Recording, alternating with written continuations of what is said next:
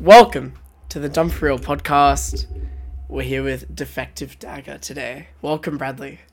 Hello. It's an honor to be on here. Is it? Yeah. You've Yeah. been waiting for 4 fucking years to be on this shit. Episode 25. I think. Hey, it's okay. Hey, you know what they say, better late than never. Yeah. Episode 25. Unlike This a is the certain season someone. finale of a typical anime. Yeah. Finally we- get to- Who's developed their character the most during... It'll be Bradley and Anthony and Seb, who unfortunately we were trying to get on here, but we couldn't because He's got a job. he has to work.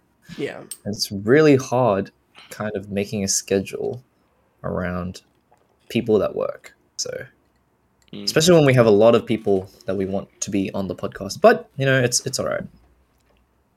Yeah. But you were at Korea Uprising, the three of you. Seb, Anthony, Noot. Yep. Wait. Seb, Noot, DD. Yeah. So, why did you go in the first place? Like, what spurred it? You were just like, oh, Korea? Fuck. Farming? This started at the Sydney airport, I believe, right? Yeah, Actually. because You 'Cause me and you had flight vouchers. Then you they wanted to travel, right? You explain. yeah, we were looking. We had flight vouchers from our first when we were going to go to America at the start of the year, but then America got hit by the huge COVID wave and all the majors got cancelled, so we just didn't go.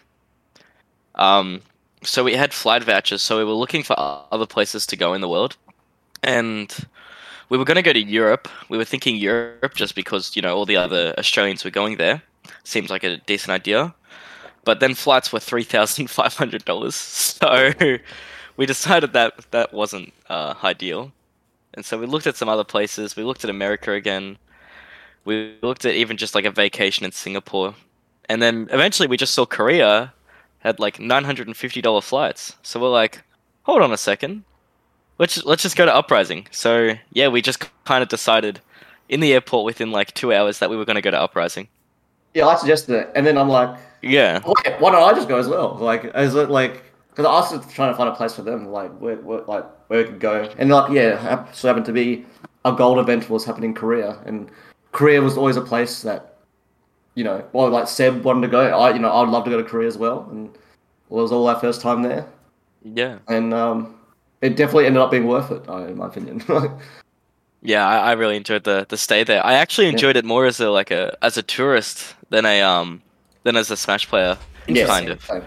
Like I just really genuinely enjoyed staying there. Have you done much international travel before, Bradley? Or like Beside between that Asian countries? time, Or no, this is my first time going out of the country by myself without my family. with that case? And the only other time I went was when I went to Evo in 2019. Yep. So I've only been out of country twice, and this was my first time Damn. without family. So it was a bit scary. Did you get any culture shock personally, or? Not really. I think like the biggest culture shock I had was you don't have to press the buttons for the the pedestrian lights, like the traffic light. Dude, I love We- slapping the shit out of that in Melbourne. That's funny. Yeah, we were doing that when we were there, and we kind of just realized that it's like you're not meant to do it. You're only meant to do it because it just reads out when you're allowed to go for people who are visually impaired. So we were just doing it at every traffic light for like the first 2 days. Because it doesn't make the sound actually when the light is green. There's no like. Yeah, exactly. That's Yeah, interesting. sometimes I'll be looking at my phones and I'm looking at my phone, right, and I'll listen to the sound cue when I'm meant to cross, but I'll like look up and I'm like, oh, people started walking already. Oh, yeah. Yeah. There was a few things like that. The food, quite definitely gave me like a shock. I was kind of scared because I'm not usually a big fan of Asian food. Like I'm pretty picky eater. So when I went there, I was like, oh, I don't know if I'll eat everything I'm able to eat. I might just have to resort to Western food, worst case scenario. But there was literally no Western food anywhere, and thankfully I really enjoyed the food there. So Yeah. there was no problem anyway. And look, if you're kind of shooting yourself in the foot, if you go somewhere overseas, that's a completely different culture and not not have the food there, especially because the food that you'll be used to in like Asian countries will generally be very subpar. Anyways, Oh, dude, I mean, tell me about it. Like, we got pizza once, and like actually just put me in the bathroom the whole day. It was so awful to eat as well. yeah, Got Chicago pizza. You know the deep pan Deep pizza. fried, really thick, cheesy Like, pizza. Oh, it was terrible. Like, man. oh, Seb, why did you do this to me? Dude, the But Korean you put- Macca's, bro. Korean Macca's. Seb was the only person to have Korean Macca's. And that was Yeah. when me and Anthony did a bit of exploring at Namsan Park, but we can get into that a bit later. Yeah. I don't know. You need to just get into We it can do it now, yeah. So like, Yeah, yeah, I that's guess like I can. What's Namsan Park? just the It's a big fuck. Is it the What's the goat? park called in New York? What's that? It's like like Central. Central Park, but like it's more of a national park. Like it's like it's on a hill. It's more nature to it. It's a Namsan. Yeah, Namsan. Namsan. Yeah, and that's where Seoul Tower is, right? You know Seoul Tower. Oh, Yeah, okay, at the okay, top, I at the get you. top, at the top of the hill. It's Yeah, Seoul yeah, Tower. okay, It's cool. like a massive just fuck off park in the city. That's awesome. I think And the it's- park was around 10 kilometers, like in diameter. It was a huge Yeah, park. It yeah, would take this you is- 2 hours to walk This is a through it. very famous easily. park. I Yeah. know. Yeah. And I can and see climbing up to the top of the tower, I did a bit of research. It was roughly 600 meters. That's So it awesome. was This so it place was is like awesome. yeah, it was super cool. And me and Anthony, well, we were there with Seb as well, but Seb had to drop out halfway Yeah. through because he was just feeling a bit like unwell of walking so much. That's Yeah, like fair fair enough. But yeah, me and Anthony we just kept walking. There was like no stopping basically. Yeah, and we I mean, just there walked was- for like 6 hours, 7 hours. There were people like up there walking, like a fair few people. But then once we got up to like the Seoul Tower area, where it's just like a fully developed like area. It's like there was like fucking hundreds of people there, shops everywhere. Like apparently they had the best burgers there ever. Like, Yeah, yeah. Luggy We told didn't us. get the burgers, Yeah, but because we found out after they were goaded. Yeah, like churros, soft serves, and then like obviously they have the famous like the the love locks. Oh, Yeah, yeah. yeah. Yeah, like they have on the France river Yeah, and stuff like apparently that. in France they've thrown them in the river or something, but like they just put it around the fence up top there. Mm, Did you do one? no. No, Maybe we should have done one. That would have been kind of cool. maybe you and Seb should have done one. Want to run doubles? Yeah. he counted Damn. out. I couldn't Anthony do it. third wheeling. Yeah. Oh, but even those locks, they rust after like 6 months. I was looking at like some of these rusty ones. I'm like, what? This is only like 6 months ago because it's like rains all the time. Obviously Yeah. up there. November 2021, and it's just like on the verge of dying. Even also on the way, right? There's like a history museum, like about the The Korean Revolution, independence of Korea. yeah, independence of South Korea, and like it's just like I just can't believe like how like cool it was in general. Mm. And there were so many statues as well, just like walking around, and you would Yeah. you would walk up heaps of these steps. There was like 150 steps, and you got up, and there were just these two huge statues, and I don't really know the historical importance of them, but they just looked so cool, and they Yeah. had them everywhere. No matter like everywhere you went, just had a cool statue.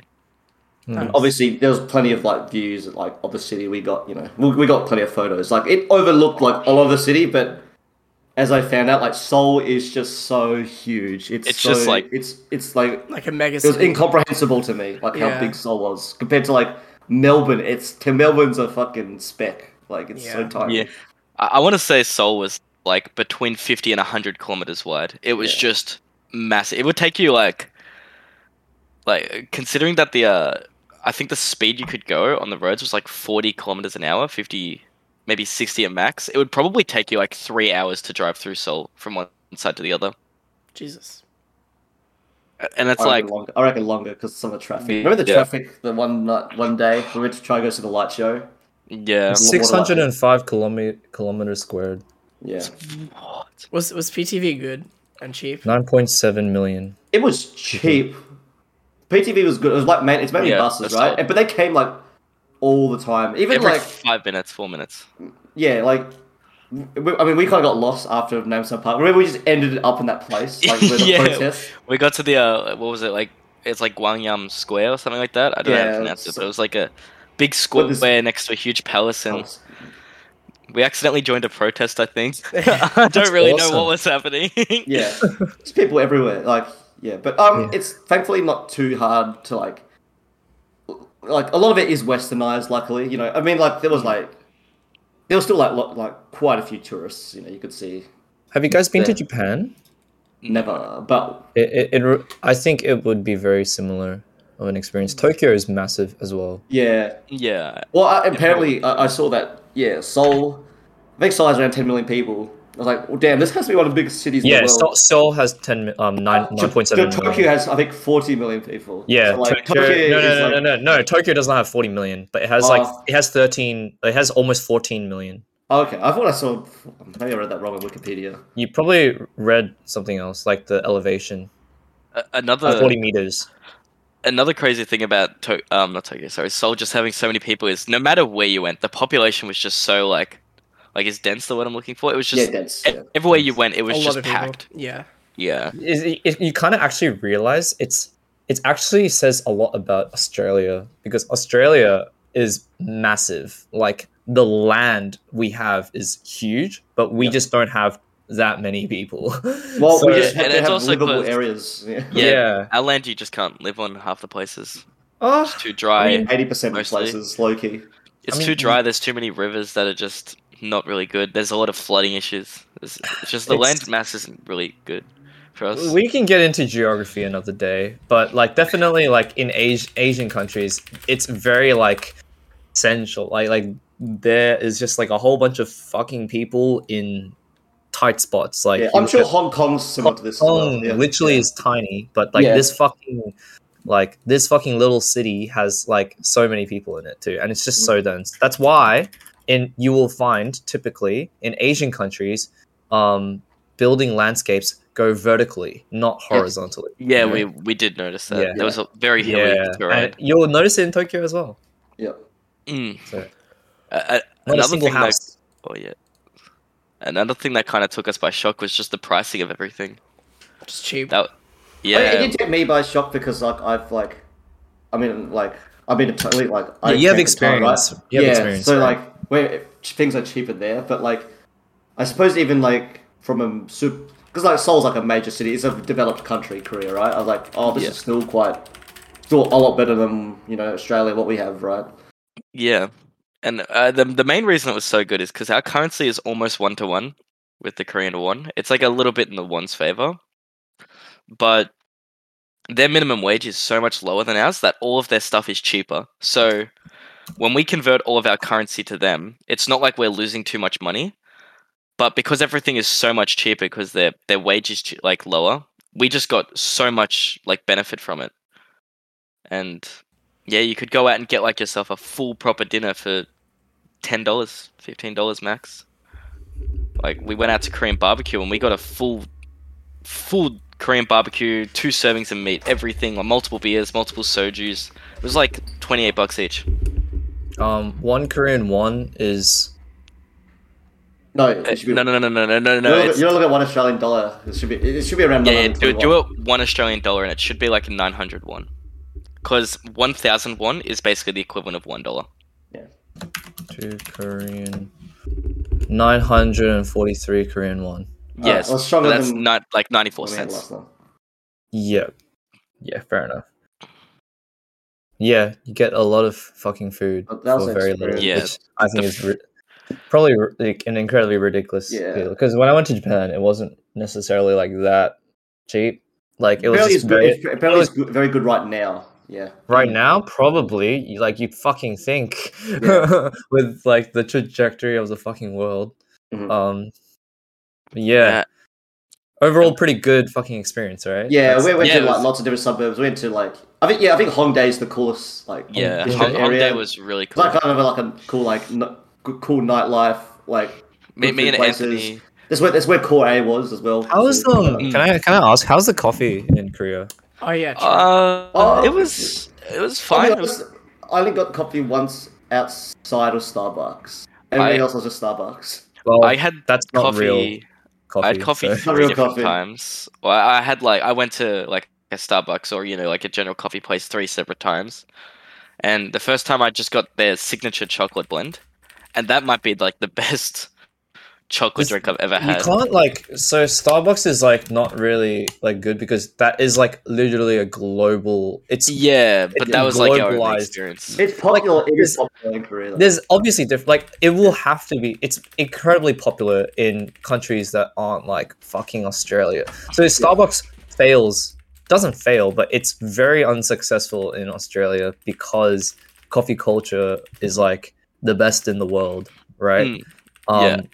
So it is incredibly popular in places like Korea or Japan, etc., because they don't really have that. But surprisingly, I just asked curiously because when I went to Japan, when I went to some cafes, I was very surprised. It was just like it tasted nice, you know. I was like, this is just like coffee. it's not necessarily like the blend or like the beans themselves, but it did taste really really nice. I think it's more catered to what I like, but I don't think actual true coffee lovers would love like Asian coffee, in my opinion. Yeah, I don't think Connor would be a fan of like this stuff. Actually really It feels more like less mature taste, if that makes sense. Sure. oh, it's just sweet. Yeah. It's sweet. Yeah. It's sweet, The, obviously. the mocha I had I- was just like it was fine. I was actually a was- fan of Vietnamese coffee when I went over to Vietnam. Okay. But like, Mm.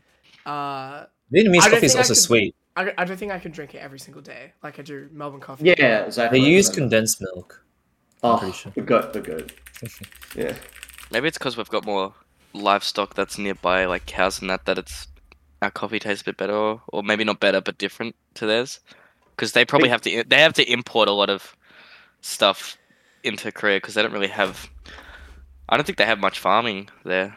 Mm, Just rice. Probably we use really a lot can't of say, right? They probably use a lot Mm. of alternatives in foreign countries. Yeah, but I have a Yeah. question there. Yeah, go on. Yeah, kind of. Nightlife. Oh, yeah. well, honestly, I don't think we went out too often at night. We went out a lot to Really? just go get dinner, but You didn't there was hit the town with the clubs or anything one night, or no? there was one night we kind of did, but it was like a bit different because we went to. This was after Seoul Smash, the first monthly we went to. Then we went out to Korean barbecue, and then afterwards we went out to karaoke, and that was really cool. I really Oh liked. yes, yeah. And then Well- afterwards, seven Lucky, they went to go to another bar, and we were going to join them, but like honestly, me and Anthony were feeling kind of dead. I always was like gotta shit myself as well. I Yeah, remember yeah, that. the runs, That's the sad, runs. yeah. And then like I remember we were walking forever. We We walked were to the walking for bus like stop. 15 minutes Well, trying no, to we went to the find. bus stop. I'm like, I don't know when the bus is gonna come, but I'm gonna go to the toilet now. And then like we just walk around this the clubbing district. I even got baited into like I was like, I kind of want to go now, but I actually need to. I'm Oh actually wait, gonna die. what about Yeah. that TikTok where like you're just walking by? It's like, 1,000 an hour. Come in, and it's like, we have penises or some shit like that. Do you know what I'm thinking? No, No. the one club they almost convinced us to go into was a very, I think, Western kind of looking club. Oh yeah. Like Well, no, it was like a it wasn't a Korean girl. It was I think she was probably- Irish or like yeah, might have been Gaelic. something like that. Yeah. I was like, oh, it's like best hip hop club in like the world. I'm like, oh, mate. But then like, Yeah, but it was like super dead looking. So it we were looks like, super dead, and also I was gonna die. Like, dude, I remember when I pointed to the sign. I'm like, dude, Anthony, there's a toilet 800 meters. Yeah. Like, oh mate, Yeah. we're just running for it. but no, I would like. I think that was like my favorite district. I thought Gangnam was supposed to be the district of like where all the the cool stuff is, but like Yeah, the only time we spent Gangnam's Gangnam was like to get Seb's like Nike shoes with the imprint. We went to the aquarium Oh, as well. I The saw that. aquarium. Oh yes, yeah, that was around there. Yeah, the aquarium was really cool actually. The Coax Mall. That's just a huge fuck off. Probably the biggest mall I've ever been in. Yeah, it was Um, massive. Yeah, It was like there's like huge Twice the size of library Melbourne in the Central. middle, just like 20 like bookshelf stories tall, just massive room. Yeah, you know Melbourne Central, the main room that's got like the 3 floors and the food court there, and it's like got the that big giant clock. tower. Yeah. Yeah, that entire room is probably the size of the library, just in that mall. Damn. yeah. That's insane. And it was literally like they had a huge ladder that just went up to the top of like this bookshelf that was like 30 meters tall. I mean, Seoul Station was basically just Melbourne Central on crack. Like, Yeah. We stayed next to Seoul Station like for the first like week, which was nice and convenient. Actually, like we kept joking about it, but like it was true. Like the place we stayed at, low key looked like the Parasite. You know, the slums. You know, where the first family are from. It actually looked like kind of identical. We got some photos that we could show you, and it's like, damn, this is where Parasite was living in the filmed. slums. Soul Oh Station. my god. No, like not Seoul Station, like the area like where we Like right stayed. next to it. Yeah, next to it. Right. But that was like, yeah. Have you guys seen? Yeah, you guys seen Parasite? Yeah, we seen Parasite. Yeah. Yeah. It was scarily accurate, surprisingly. And then like one of the people Yeah, we everywhere, stayed with yeah. said like, "Oh yeah, we had a flooding, and we lived in like a basement house, so it got flooded." And I'm just like, Oh. I had to not try and think about it. Yeah. Yeah. But That was our experiences. Yeah, just Yeah, in Korea in outside of general, like being in Korea, you actually got to meet Koreans who played Smash, which is cool. yes, How We're gonna go into the Smash now. yeah, how well, real quick question. How is like communicating or like general English like like with it people was fine. like you could completely just fine, talk actually. with like yeah. Tarnak Yeah. and stuff? Yeah, so Yeah. actually it was Tanaf that reached out to Seb like maybe 2 weeks or a week before we came to Korea. Yeah, Like, he it's messaged just- me as well. Yeah, got us Really all a nice. DM and try to plan, what we should do and all that, like That's really when we nice. get there. Yeah. Tanak was really great to be around. He The goat. helped us out a lot. Yeah. Yeah, we Not had to a few mention- people. Yeah. Yeah. No, go on. Sorry. We had a few Koreans in particular who were like really, really good to hang around and helped us out a lot. We had Tanak, obviously. We had Nari, who Yeah, Nari. went around with us in, was it Hongdae? We went to the rhythm place. No, that was not Hongdae. That was Jesus. That was like where we got lost. Where we took because one thing about Korean public transport is line one. Even Koreans complain Line about one. it. It splits off somewhere, so we ended up going like I don't know 5 suburbs like in the wrong direction, and then we had to go back and then back again. Essentially, we just went out play arcade and get food and So there was Yeah. Nari, who was really good to be around. There was Pildo, really yep. cool kid to be around. Yeah, he helped guide us a lot, and he had really, really good English, so he was able to translate a lot really quickly for us. And we had old mate, Oh my Toke, yep. yeah, Toke, Lizard, the chef, yeah, lizard seller. lizard seller, Lizard seller's a smuggler. Yep. illegal lizard smuggler. Actually, the best guy. Yeah. Smuggle some lizards. That's Yeah, so no, interesting. lizards are a treasured possession in It costs like in Korea.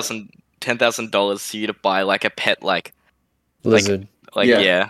Yeah. Damn. Some Blade Runner So shit. he's a going on. lizard. Yeah. So he's a lizard breeder, and he said next time we come to Korea, we have to smuggle something, and he'll share the profits. But yeah, our first experience, at least playing Smash, though, we went to a cafe. Korea? No, it wasn't Korea. It was we went. It was like 2 days after we arrived. It was like just some gaming cafe. They only had like big screens. It was only like console games, right? Obviously, Korea is very known for its PC gaming culture, right? The PC bungs. We didn't get to go to any of them. Obviously, we probably have better things to do, but Yeah.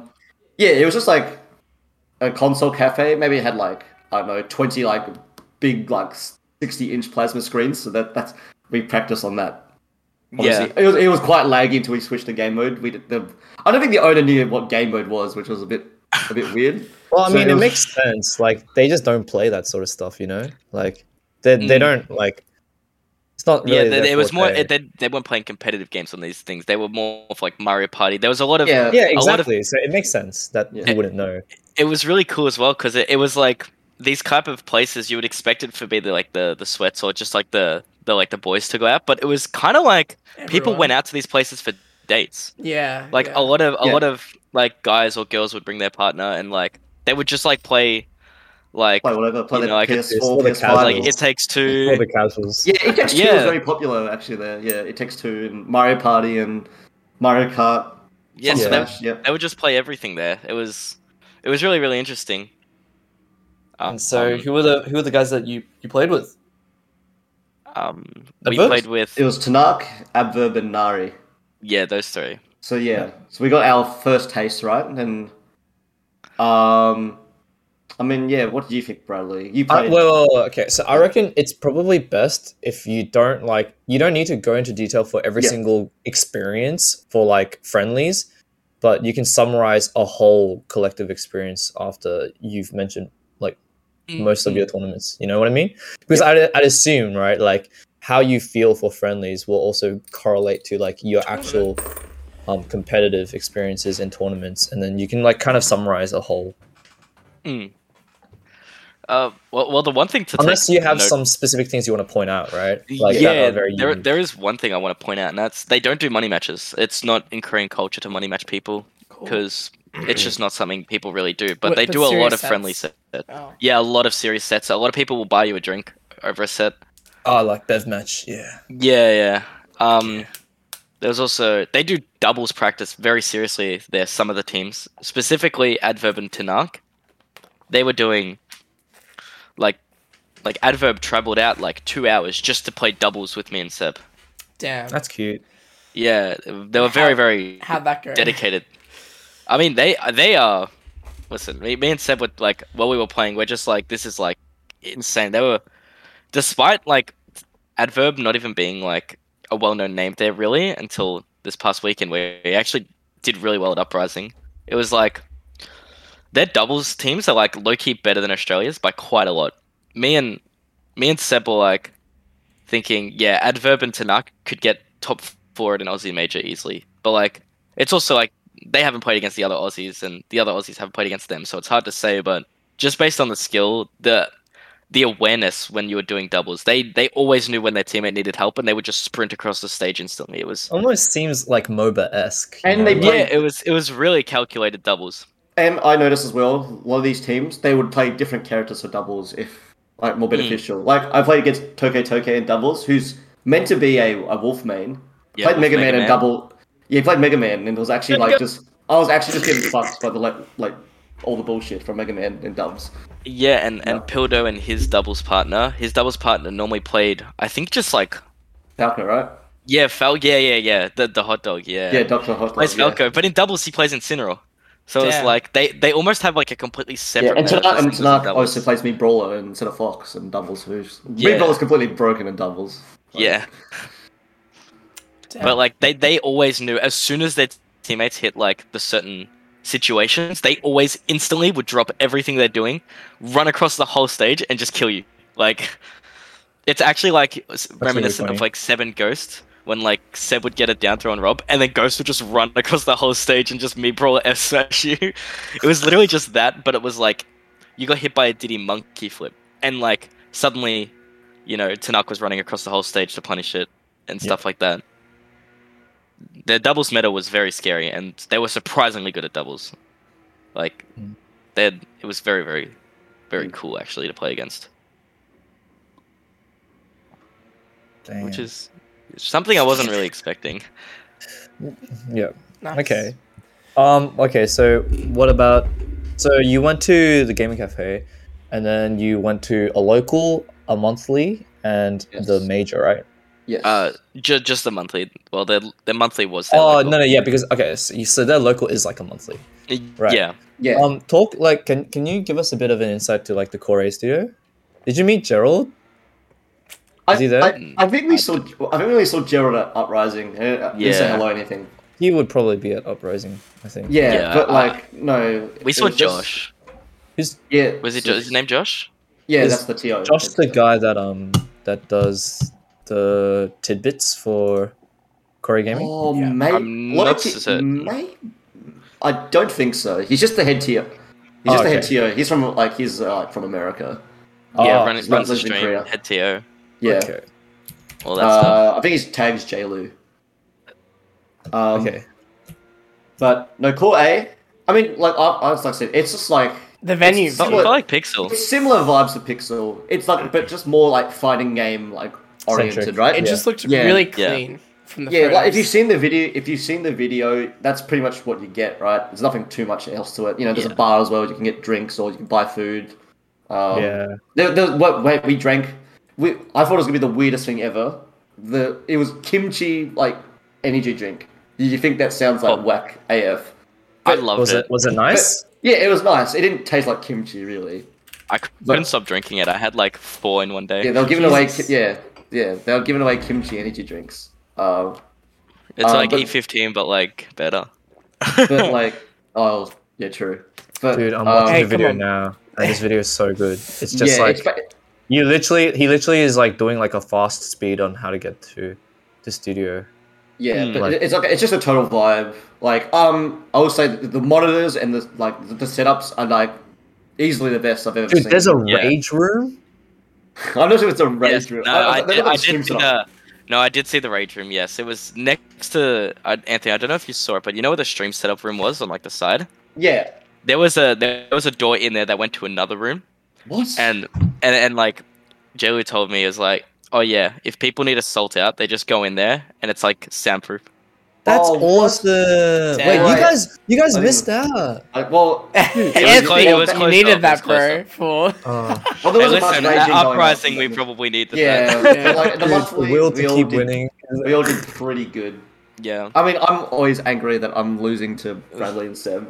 yeah. but- Traveled all the way to Korea to lose to me instead. Yeah. I mean, I would have rather had that fate than what actually happened at Uprising, but we can get on to that later. But Menre. yeah, but no, Koei Studios is really cool. It's not huge or anything, right? But it's Yeah. just like really nice to play in. Like I said, the monitors, like best monitors I've ever played on. Yeah, like like actually no negative lag. negative And then- lag. And then Yeah. the just like really nice speakers. Just like Sifo would be the best player in this venue because he has sound. It was actually Yeah. just rollback like monitors. Yeah, Yeah, you can Um, actually see the future when you play. yeah. The only bad thing about them was is they all had third-party adapters. Ah, damn. There was no first-party adapters, so I usually brought mine to the events so I could just plug mine in. Yeah. Well, yeah. Most people on ProCons. I mean, we can actually. I mean, I suppose we can start in this actually. Apparently, we were told we use what's sold in Korea. Wait, what? Actually- Oh, we use. Yeah, we use what's sold in Korea. So, at this probably meant that actually most of the scene started in Ultimate. Very young. Yeah. And then- that's probably then- why Tanakh played a lot. Like Yeah, he his went to experience America. comes exclusively from America, probably. Mm. Yeah, and then at the start of the game as well, apparently, like most of the people that were playing in Korea were, like foreigners and like expats, right? Yeah, yeah. Like it's the JJ Rockets. JJ, yeah, like people like JJ Rockets. Was he Like, there? who- I don't. No, he doesn't live in Korea anymore. Oh, true. He lives in Um, Japan now. Yeah, but like obviously as time went on, like you see a high influx of like native Korean players playing, and now most of the most of the top ranked players are like the native like Korean players. Mm. I'll be back. Yep. Okay. Oh, emergency. Right. But it was just really strange when Pilto's like, oh yeah, we don't actually have Wii U's here. Like, huh? So like, yeah. yeah, it's So actually just, most like, of the players, Ultimate is their first Smash game. Mhm. Since the last Smash game they would have had was Brawl. But it's crazy looking at the Australian scene as well, and like how much of the fact that like being a Smash 4 vet helps with being like most how yeah. good you like- are locally here. It's like Mm. all of OSPR are Smash 4 vets at least. Like Yeah, and it's like you look at the first Korean PRs because we did a bit of research on the players before we went, and their last Korean PR was at the end of 2019, and on it was Tanaka first, and then there was Mage, who's the Power player from America, and then there was JJ Rockets. So their top 4 had 3 people who played Smash 4, yeah, which was and then you really just kind of strange. lose that. So it's like Yeah. fuck. Mm. Yeah. And now you've got players like, new players like a 14-year-old, basically probably maybe their best player now. Like from Yeah, Korea. Yeah. I think Ashen is their best player. And it helps Yeah. a lot having Smash 4 for your development of the new age as well. Like imagine if like in Victoria if we didn't have like any Nick or Bin to like guide like some of these like imagine up-and-coming the ulti- PR right now, like Without the current Smash 4. PR. Imagine all these players just disappeared. Like, Yeah. we got Dude, it's Thanos just New snapped. South Wales. Yeah, in actually. 2020 and 2021. Yeah, actually, that is And a it's good like example. oh yeah. Jura and Beat are our best players in Vic now. So it's like Yeah, you'll just have a very young sort of. it's like it's not like they're bad, but it's Another like game. we lose so much depth, so Yeah, it's but yeah, you just lose all the veterans. yeah. It's almost a bit like Queensland. Almost. It's almost like everywhere else Kinda. but Victoria and SA. Yeah, kind of. Mm. I mean, SA is like got a lot of their veterans still dominating. Yeah. Ghost Well. Taicho. WA's the same. Like they have their vets still. Yeah. Yeah, So- but they've really only got Pop It. I No, wanna it's say. Turn Up. Turn Oh, up. true. I and- forgot about and Turn Like Up. Smash 4. Like, Yeah. All right. Anyways, yeah. just Yeah, tangent. yeah. The, we're the going actual on to- events. Let's go it's back like, overseas. Not you know? today. Yeah. Guys. The rule set of the Oh, event. yeah, Oh, true. you about the rule set first, actually. Yoshi's story. Okay, hang on. I'm gonna Dude, quickly. I'm looking at this note, Yeah. and Anthony's like Korean rule set. Bring back Bring back Yoshi's. Yoshi. Hang on, I'm gonna get the. Wait, do you guys know the rule? the rule Maybe you set should up. post a picture. Yeah, I'll post it now. I remember that. have So it saved. it's the. They do the 5 starters thing, right? So I you have, heard- like 3 Yeah, candidates. here you go. I I've heard posted it in- most games were played on Yoshi's. Most No. games. Well, okay, no, that's not true. But I mean, every game I could try and get on Yoshi's, I did go to Yoshi's. I'll just say that, right? Yeah. So yeah, like I think the biggest omission here, right, is obviously like no Smash Reel, which was crazy. This That might is be the crazy, only yeah. rule set in the world with no Smash Reel Yeah, it's Yeah, literally that's just no Kind Smash of Rule weird. and and no then Lilac. replace Lilac with Yoshi's. That's literally Yeah. the rule set. Damn. And then you have But- starters and counter picks. Okay, so your starters are Battlefield, FD, Small Battlefield, Pokemon Stadium 2, and Town and City. Yeah, so you don't even get a single plat for starters. So it is a weird yeah. rule set because Hollow Cannot Bastion counter isn't pick the most recent stage that you have won on. So that's Yeah, MDSR. so- So mod MDSR. as MDSR, and it is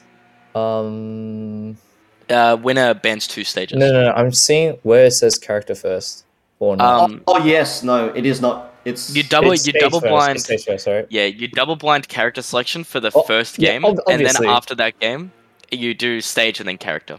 Stage then character. Yeah. Yeah. Good. I Similar think. to Low Tide City. Wait, what?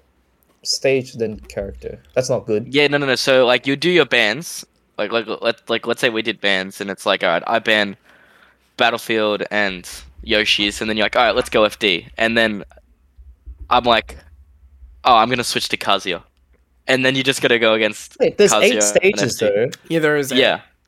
And you ban 2. hmm Okay, cool. But you also can't go back to the last stage you Oh, yeah. So it Yeah, works cool, out. cool. Yeah. I think this is not great, but I don't- sure. There were some characters, like when I played against Linzel and I had to play against Samus with this rule set, I actually felt awful the whole time. It was like, because game 1, it's like, I'm like, all right, I'll ban.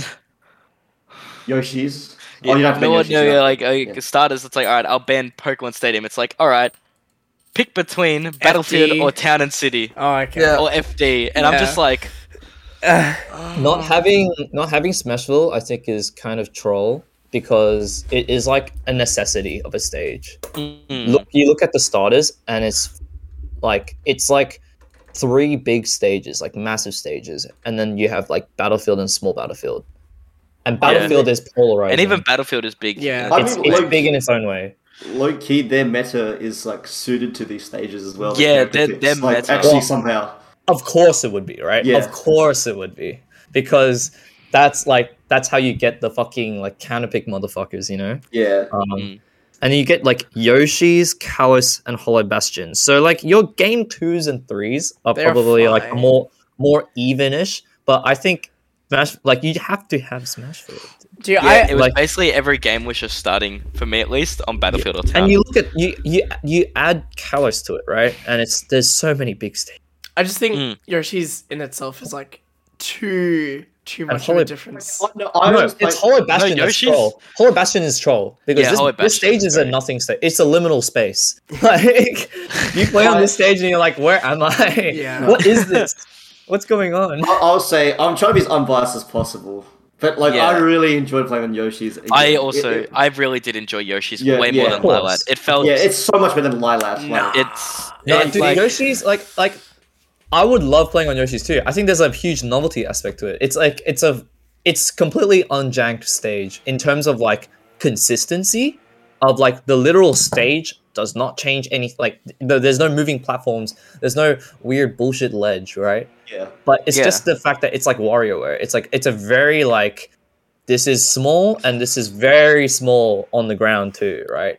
But I think like it is kind of a nice like I don't see it being like a toxic addition to any stage rule set.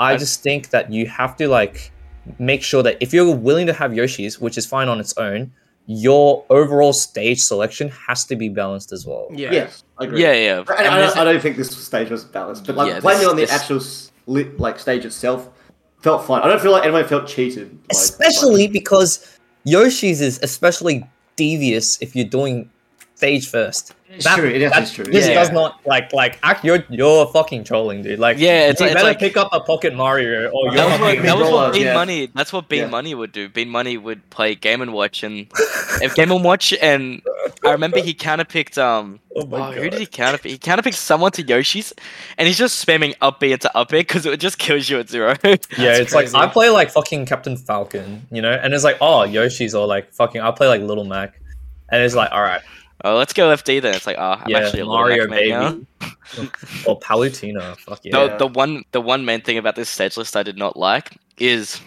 it was very, very big stage centric. Yeah. Like Yeah. if you liked smaller stages, people would just ban Yoshi's and then small battlefield. That's right? that's literally what I was trying to like talk about, right? Like it's so No, bad. that's- Like Samus, yeah, that's what. Yeah, it was like, and then it's like the Samus players like, okay, Yeah. they and then- ban Yoshi's and then small battlefield, And then you use even your then they Hollow don't even want to Bastion. ban small battlefield. Sometimes, No. sometimes Yeah. they ban Hollow Bastion instead. And then you get Now your it's one like- win, and then it's MDSR, and it's like, dude. like- you think about it, and it's like, what is the small stage after that? Because you have FD, It's and like you have Battlefield It's and Hollow Battlefield, and Bastion. Battlefield's broken for Samus. Yeah. right. Yeah, and- The actual, and- you know what the secret actually is though? It's FD because Samus sucks on FD. Like, Well, it's- but the problem is that that's it. Warrior sucks on FD more. So most of those characters that like the small Yeah, stages don't I like. thought the same. I actually thought the same when I played Linzel. I'm like, I think FD is actually not good for Samus, but I also don't like it at all for Palutena. no, so- Anthony, you troll because where are they gonna land for the up B? I just took Hollow Bastion because I'm Where just. are they gonna land for the up B, dude? Nowhere. Where am I gonna land for anything? Like, Dude, you have teleport. Just okay. We'll get into that, but like Okay. they are good at reacting to like Oh. just, like disadvantage options in general. So you're gonna say good at reacting to your stage picks? No, they just like if they put you in disadvantage, it's like they don't Alright, they don't overextend. let's talk about it. Okay, Yeah. so gameplay Korean difference, meta, yeah. the Korean meta. Let's talk about it. compared to All Australia. right, get the DLC character that MK Leo is playing right now, and they are playing that character exactly like MK Leo plays Dude, it, the- but like they've played it with for less time. The That's Mick literally Layers. just the it. Mick layers. Everyone, Players. The Mick layers. literally everyone is just McLeo, like McLeo the third. Like it's actually like I'm not gonna lie, it was kind of just boring. Did not like playing on it as someone who does not follow the meta there. Yeah. It was just like playing against a gun spamming Joker, and then my next round was against a Samus who would just do charge shot and like wait, and then my next round was like a DD sitting on the other side of the stage just jumping around. Go game. Just like And then it was throwing a random Dario who's DDD just in doing there. Aura Sphere the whole game. It's just like Oh. it was So just it doesn't seem like it's a very McLeo centric no, but right now. but the problem is that you're always on a big stage, so they always play like it's a big stage. So they're on the other side of the stage from you, just throwing stuff All of a that's sudden, Lucario unpunishable, comes in. literally Like, what the unpunishable stuff from across the stage. And then if you go near them, they just like continue to run away, but like also they just wait for you to do offensive stuff and then they counter it because I mean, the general meta is they are the lowest risk like possible, right? Take every interaction in their favor, like basically. Yeah. Try and make things as riskless as possible, and try and play as calculated as possible. Yeah. So like basic, kind of McLeo's, right? yeah. This is why Joker is the most popular character there, right? Because this is the Oh, character by that far. will always pick the fights correctly, essentially, and they know how to pick the fights correctly. Essentially, like Linzel is just really hard to like actually just. There is no mistakes really going on in their gameplay, right? Like in my opinion, They At least play they so follow- minimal. There's Yeah. like they play so minimal. It's hard for them to make mistakes because it's kind of like imagine Jono played more like Embo, but like kept his skill of Jono. It's like it would just be really hard to hit them, and they're really safe, and like they never do a random dash grab. They never really do like a full hop committal aerial. They'll just keep using really fast ground speed really fast ground speed characters, and what's a player that is the most comparable to in Australia? In Australia, I said this. I said it's DMO. Okay, what's the difference? Low-key. What's the difference between DMO and the Korean top players then? Just so we have like an understanding, because obviously these guys aren't the best players in the fucking world, right? There's obviously a flaw that they have, right? So let's unpack it, you know? Low-key, this might sound like a cop-out, but I think the biggest difference is they play similar, but the stage list also helps them a lot. Like, it's like, if you were to play against DMO, you could probably get Small Battlefield, or like, you know, Smashville, or Lilats in this rule set, or, you know, Holy Bastion, and it wouldn't be that bad, right? But there, they just banned the really small stages, and then suddenly everything feels so much more safe, just because you have to run further at them to get them. And it's like, if you jump, they just run under you, and if you run at them, they like just jump and then gun down and play safe. It was very weird. Okay. I mean, another thing is as well, it's just their execution. So they don't have like the 20xx like combos or whatever, right? But their execution on like, you know, stuff like I said, the just Joker fair one, you know, drag down, right? Or like Inkling up through up air. It's like literally 100% conversion rate. They will practice this shit. The Ice Climbers player I played against had 100% conversion rate on like all that bullshit, like Ice Climbers. 89's better than all the Australians. Yeah. 89 Legend is so good. Oh, Legend, my bad. Yeah, but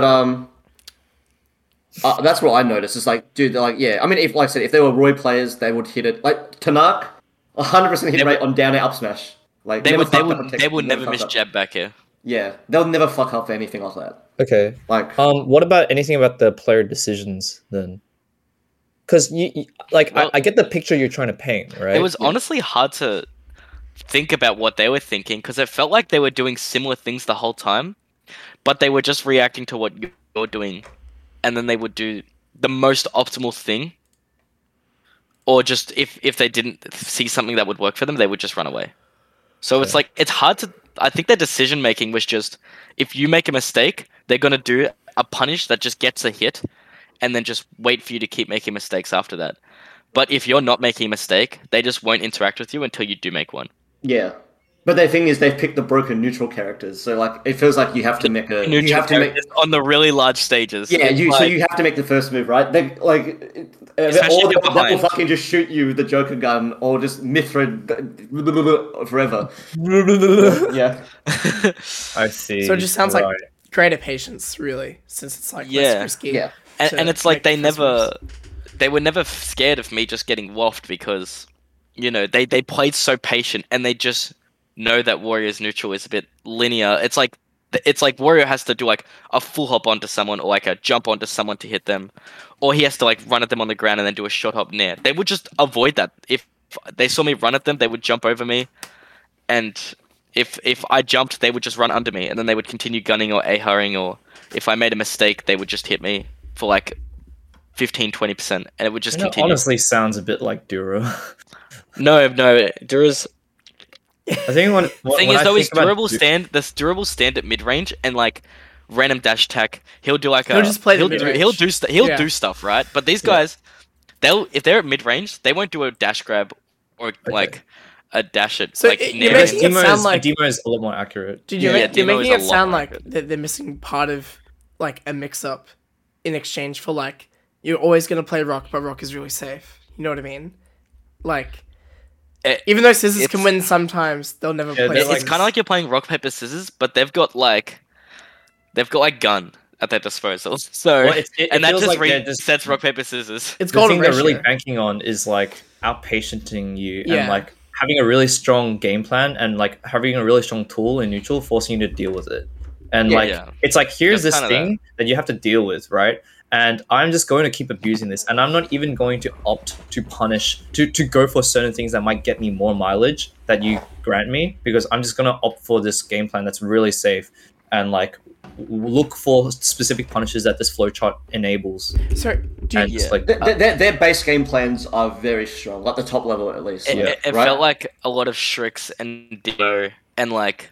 What about Tanark then? Where does Tanakh fit He's to? the That's anti. the outlier. He's Yeah, the he's the outlier. Anti. Yeah. I love the And New anti-meta Jersey being clutch. the best player. Let's go. Yeah, it's like, it's like. Tanakh's got the Connor in him. Absolutely not. What? Dude, like I said, like I don't It's know. like you look at WA and they're all like really really passive players, and then Luma's the best. So it's like, that's like just how it feels. Right. Yeah, I can. Well, but Tanakh's not the best there, right? Is he? He's like Or top is three, he- right? According to their last like ranking periods and their recent monthly results, it would imply that Tanakh's the best. But after I see. Uprising, I see. because that was Ashen's first tournament in a long time for a reason. And so So you guys were there when the weather changed. kind of so Ashen didn't come to Soul Smash. So our first, because like Bradley and Seb got first and second at Soul Smash, right? Like, and then Tanakh third. Who got fourth? Linzel. got fourth. Because No, that was the SD. Remember where you SD Oh, versus Seb and he freaked out. Yeah. Yeah. Yeah. And I got fifth. I think with Yeah, like The I snake think player. Yeah. We can talk about our runs, I suppose, slightly there, but like, I just lost to DD and Seb because, of course, that just happens. But you did beat Visionary in 89. I did beat Visionary and I beat 89. Who I thought and I did beat a Steve player that actually freaked me out. He was from like France or something. What? Bam! Shout out. They had a lot of what was the international tag? players there. Oh, I'll get it up if I like can. Lee or something. Something like that. I don't know. I'll get the bracket up. He knew a few of the Steve gimmicks. I actually played him at Uprising again, and I prepped more for the Steve matchup. I was kind of learning as I go. Yeah. What to do. But actually, because remember, I think that same weekend was when Rise and Grind happened. Oh no, the week and before that. So I watched the fuck out of Louis Money and Onin how to play against Steve. Oh, you and watched... and I just did exactly what Louis Money did. All right, if you place the blocks, this is how you deal with it. This is how you deal with minecart. Just legit, just keep bearing. It's just the safest option. This, this is the spacing you want to do against Anvil, etc., etc. This is how you edge guard Steve. So I just basically applied that to the Steve player, and it got me his tag was Leia. Yeah. The yes. Dude, wait, he lost winners round 1. Damn. Wait, who did he lose to? But all right, well, let's talk a bit about your runs. So we're at Uprising. This is the tournament that you guys have you guys are there for. So what Basically. are some expectations and reality checks going in? I was a lot more nervous than I thought I would be. Yeah. Well, actually, can we talk This about is after actually you what guys won the local, right? Yeah, can we talk about actually what happened? Because originally, right, we before we went to Korea, we thought that Cosmos was going to come, and he was going to be obviously going to be number 1 seed, right? Obviously, then we saw Shine happens, Cosmos wins, and then he says oh, I need a break. So we're like, oh, Cosmos probably isn't coming. Is this a win for Bradley? Right? Yeah, I'm first. Yeah, is Bradley going to win the event? Because especially after winning Soul Smash, right, the monthly, right? Because we actually didn't know. Bradley and Seb were 3rd and 4th seed for Soul Smash. Just to see, it's a bit hard to gauge how Diddy and Seb will do against Linzel and Tanakh. But we saw that they, the Australians took over. But then actually, it was 2 days after registration closed, it was announced Korea were opening their border to Japan. And so the tournament's registration had ended, so no more players could enter. Yeah, we thought it was only going to be 55 entrants. Right. But then sign-ups opened back up. Sign-ups ended up happening still, and I think the tournament got almost 80. Nice. Yeah, so an extra 25 people. Yep. After I had already researched my bracket, the people I was playing and tried to get all that, they opened the bracket again 2 days after it had closed, and suddenly there were just 25 more people, and I was like, including Captain Caps. Kept. Yeah, including Gax kept, yeah. Although I think even if the bracket stayed how it was, I think Ashen would have won the tournament over me. Okay. Yeah. I think Ashen was winning that day. Nice. But yeah, I was really excited to hear that the Japanese players were coming because me and Seb weren't. We wanted to win doubles, but then it became a lot harder. But I don't know. My expectations was to just probably meet my seed like at that tournament because like I think I was seeded quite high because You're like, seeded to get ninth. I was seeded to get ninth because I was actually seeded to get ninth at the monthly, which was less stacked, and then he saw that I did quite well, so he like the TO bumped me up. But like that tournament was just filled with like people like just across the world that you have no idea like how good they are. Yeah. Man, Yeah, like it's so weird. Actually, it's so different playing in a major overseas compared to here because you just have no clue who the hell your opponent is. I like even in Oz, right? I'm so like ingrained in the Oz scene really that I kind of know everyone.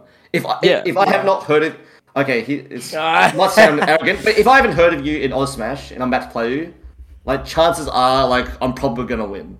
Like they're not that actually. There's not really a hidden boss. Like you know who like 15th in the state is, but you don't know who 40th in the state is. It's like, well, not even it's the just 40. not how it is. It's like non-40s. I imagine at this point. Right? Yeah, but like if people aren't on the 40, right? Like I'm probably not gonna lose to them. Yeah. Like chances are I can hidden boss. chances are I can declare like what my character is, and like I'll just let them pick the stage, and I'm probably still gonna win. But like when you're overseas, you just have no clue what to prepare for, what their play style is. Sometimes I'll still hear about like I've never played against a player, but like I haven't played against Unpheasant, right? But he's like, oh, this guy's got sick Mario combos, right? You know, he will do. You know, he likes PS2. So you know what to expect. So I know what to expect, even if I have not seen or played against Unpheasant. That like I've got my expectations in check. But some of these players, like this Ice Climbers, I had no clue like how good this player was. Like I have no clue like how he would compare to Spammage. And then this guy was doing like. I feel like the craziest shit ever. Ice Banana. Looking like Ice Banana, bro. Yeah. Like, actually, like, Ledge Trump, like, Nano Bear bullshit, like, right? Like, just, yeah. 100% hit rate in the footstool. So I basically, you know, I think I just treated that if they picked a character, I have to expect their, like, full potential almost. Because even the Steve was doing, like, he wasn't NILing me, but he was doing, like, you know, every other fancy tech. So it's like you should start with, like, a ton of respect. And then adjust it over time for how they actually I played with a ton, essentially. Like, the only person I only watched VODs of was just kind of Tanak. He was the only one who really had VODs. Yeah, exactly. It was a bit hard to find VODs and, like, all tournament results of what happened. Nice. Yeah. Alrighty then. And then what about the Koreans? What do they think of you guys? Like, because Tanak, I saw on his Twitter, he was like, oh, it's good to, like, play 7DD to know where we kind of are in the world standing as well. Like, it's some point of reference for them. I feel like they had a lot of importance on, like, rank and, like, where they are. Because a lot of the times, Tanak, Linzel, they would all, like, ask me, it's like, oh, where would you put me in Australia? And I'd be like, it's a hard question. It's hard, right? Because I try to give them an answer, but it's like, it's just, I can't give them an answer. For what I said to them, it's like, you have to see how you stack up against the rest of the competition. Like, alright, Tanak and Linzel both beat Seb, right? And Seb's a top... But I've beaten Seb. You know what I mean? No, but you know... Okay, but their sets look way more convincing. First of all, he also did it at a major. Yeah, they played against Seb once or twice and they beat him, and you took 20 times. You took 20 times, Connor. I took like 5. Oh, so they took him to game 5 both times as well. Yeah. But like it's hard, right? Because they could beat Seb, who's probably a top 6 player in the country. Yeah. I think by most people, right? But like, how do they stack up versus like everyone else? How would they fare versus Ernest? Or a Nick? Maybe Ernest beats these guys both, and like that probably means they're probably not OzPR. Yeah. Right. Yeah. But obviously, like these guys can probably easily. I mean, we saw that right against DD and Seb. Like they probably can fight the OzPR players. Yeah. And like beat them, but like how well can you do consistently below them? It's like kind of could these guys beat P9? It's like listen. Could Tanak beat We Toxic Few? I just like that'd be who knows? Maybe. Like Tanak versus like Woodkins, like what's happening there? Yeah. Obviously, their potential is insane, and I think Linzel is like just the way he plays. It's like this guy's like not. I don't feel like this guy's prone to upsets. Like I think this guy could be like really high. He's just mad consistent. But Tanak is like the thing with him is like he's really good. Obviously, he's like conversions and like just like execution and like reactions are just cracked, right?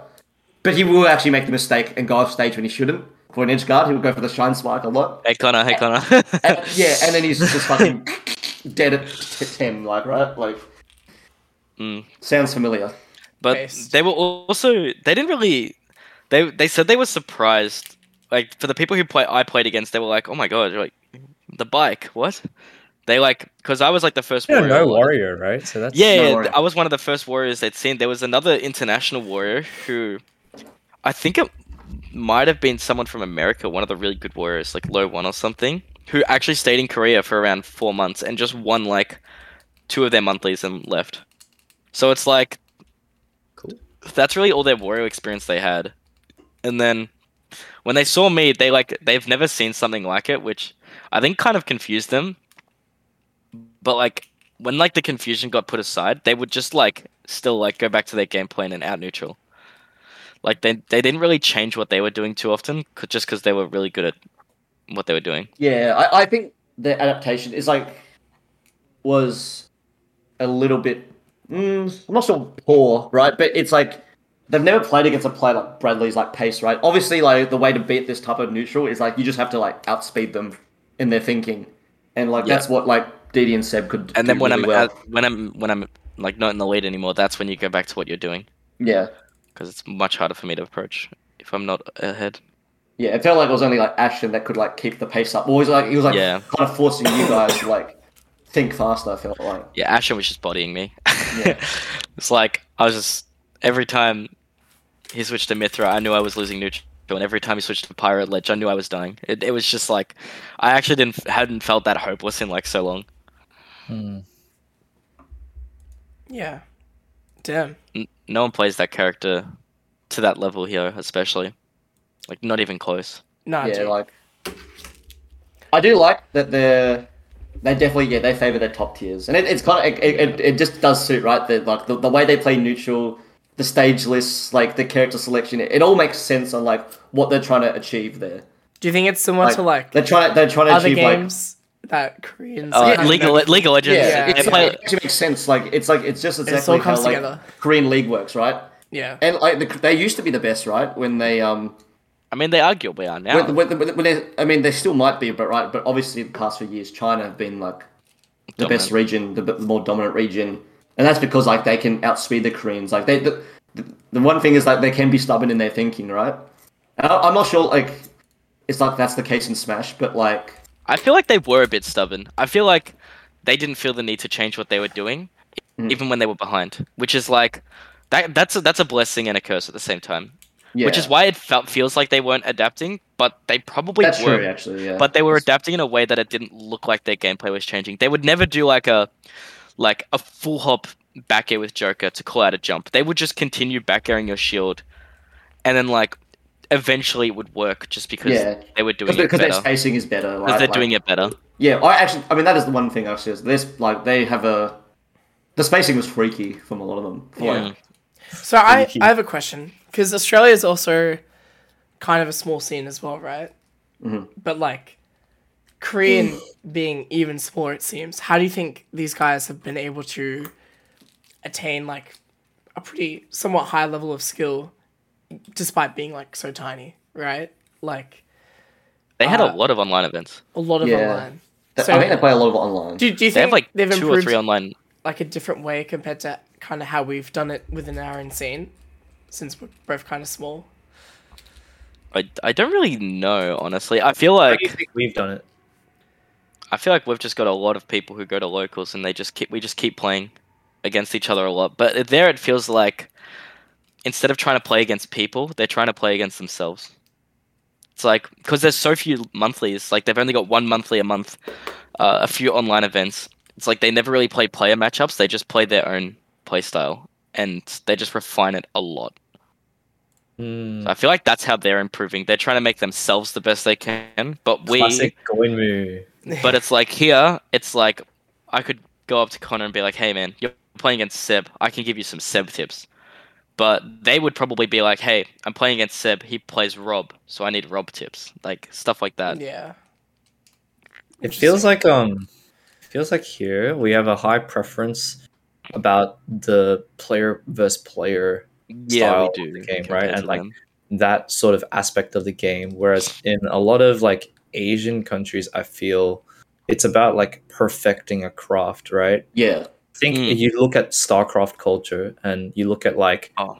technicality and like what things about the game, like getting good at the game, they will perfect. That's why like very proficient. Like you look at Korean top like FGC players, they're very like studious in terms of their optimal execution combos. You look at StarCraft, you look at the Korean meta in League of Legends, it's very like they are very good at doing their character things, but it's almost like you said, the stubbornness, right? It's if there is a flaw to pinpoint, it's that what if you find someone that is good at just beating you?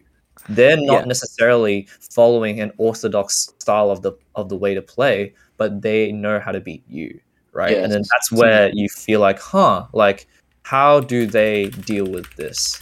And I think they have the luxury of being very like, I think the thing that I, from hearing you guys, right, because I think you guys can be very anti-Korean meta in the sense that like you can kind of just, you guys will look at people, see how they play and deal with it, right? Or Bradley, you especially, right? But then it's like the thing that they have is discipline.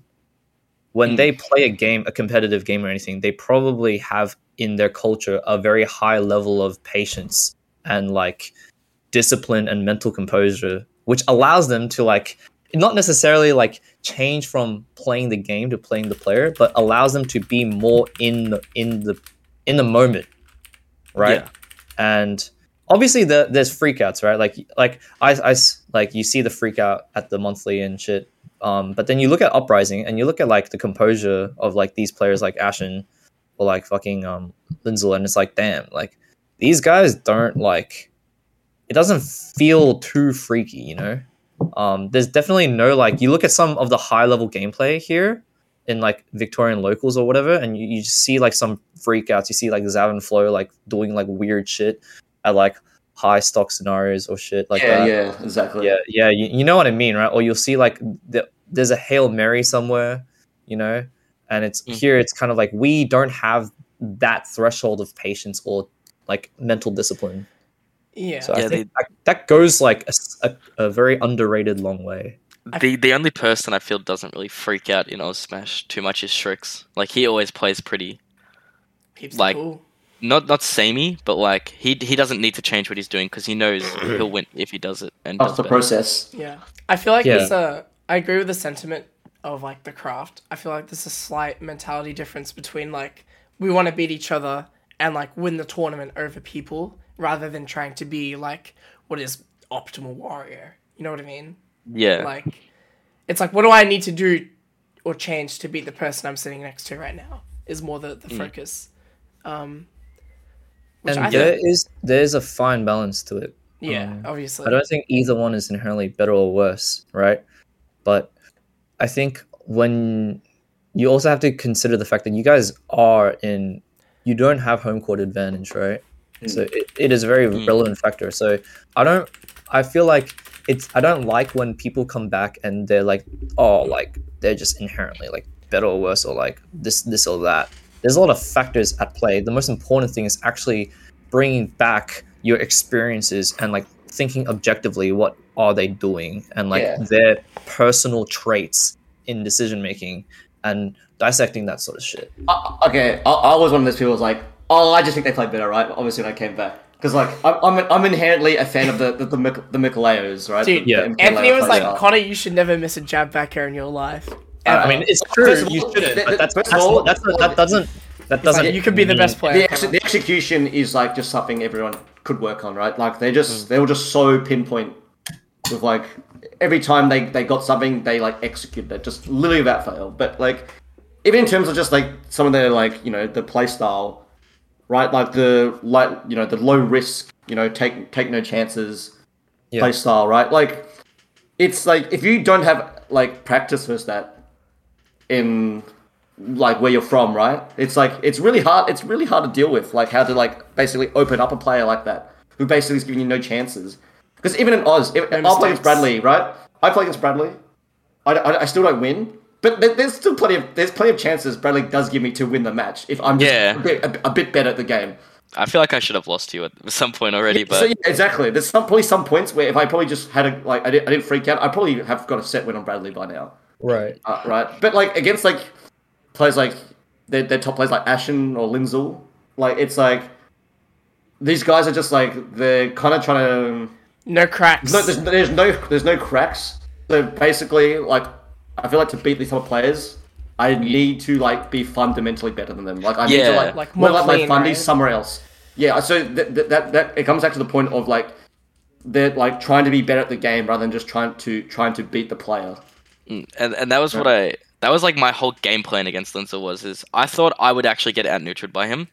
So the entire time I was playing against him, I tried to just bait him into like making mistakes, which is like uncharacteristic of him to even do to begin with. But like I tried to like it sounds really like bad, but I thought like he was low-key gonna beat me if I didn't try and inexperience him. So I tried to just use warrior traits he wouldn't understand to win. And I feel like if I played Linzel a lot more times, I think he'd start to like just beat me a lot. He gives me like bin vibes on how he adapts. Actually, he's kind of like bitten if he didn't do the crazy bin stuff. If you just think the traditional like bin neutral, like how he likes to play, that's kind of Linzel. And if bin played a better character, like yeah, it was like a lot of the times I would like land right next to him, like I would do a fast fall air dodge right behind him or something, and because Warrior's airspeed, he would try and up me out of shield, but because I'm too much airspeed, I'm just barely far enough away. So I kept doing stuff like that, just hoping it would catch him off, and it worked, but there were some times where I just couldn't hit him for like a minute straight, and it was just like, yeah, he's just playing. Yeah, movement is like. So yeah, his movement's just too solid. It's like hard to hit him. Cool. And my movement's not good enough. Do we yet? Do we want to talk about the bracket itself, guys? I mean, I'm there is a fucking elephant in the room that we haven't even talked about. You know, the Japanese players. The Japanese players. Yeah, yeah, they're alright. We should talk about the first because they came in on the day before Uprising, the first day, on Friday, right? We went to the Korea again the day before just to practice, obviously. Yep. And they were there. And then like they just came in like 7 p.m. like straight from the airport, straight to Korea, because I think Tanak drove them. Go. Okay, let's talk about them as people first. Yep. Just give us a bit of an insight because they seem like very lovely people. Oh, they're my goats. I think Dak actually the saved umbrella. his life at that point. Yeah. He saved your life. Yeah, no, he saved Anthony, like, There's can't a communicate at photo all. of. But it's There's just a photo like, of I got Anthony you, bro. Actually, here comes like Tanak also speaks Japanese as well. So he was doing speaking 3 languages, like translating Japanese to Korean, and just switching on the fly. It was so crazy. Yeah. But like the Japanese players could speak, they could kind of speak English. Yeah. It was pretty basic. Pretty good speak English. I could talk to him. Yeah. I mean, they've Gact had a lot of American experience. Yeah. You know? Yeah, he's been to America. That's why that amounts to something. Yeah. I'm not so sure about Kept. Kept's English was okay. I tried talking to Kept. I showed Kept. I think Kept had better English than Gact. Okay. Probably. Cool. I showed Kept that this tweet of Pierce getting JV3. He's like, oh, I remember. Like, yeah. I remember. I remember I was talking to Kept and I was like, oh, Australia only has one notable village. He's like, P9? P9! Oh my god. Yeah, P9! Dude, Kept knows who P9 is. Of course, oh dude. Kept. Dude, I remember one time P9 was like, he saw Kept on stream and he gave Kept some notes because they're in a top Villy Discord or whatever, right? And then Kept just says thank you. they're on talking basis, you know what I mean? That's insane because in the top warrior Discord, Gluto, Tweak, and 3 other warriors aren't even in it. The actual, the literal best warriors, the top 5 in the world, aren't there. Of course not, right? But Kept's Kept's a bit more humble, and he's also a bit even Yudo's not there. Who? Yudo. Yeah. None of the Japanese warriors are there.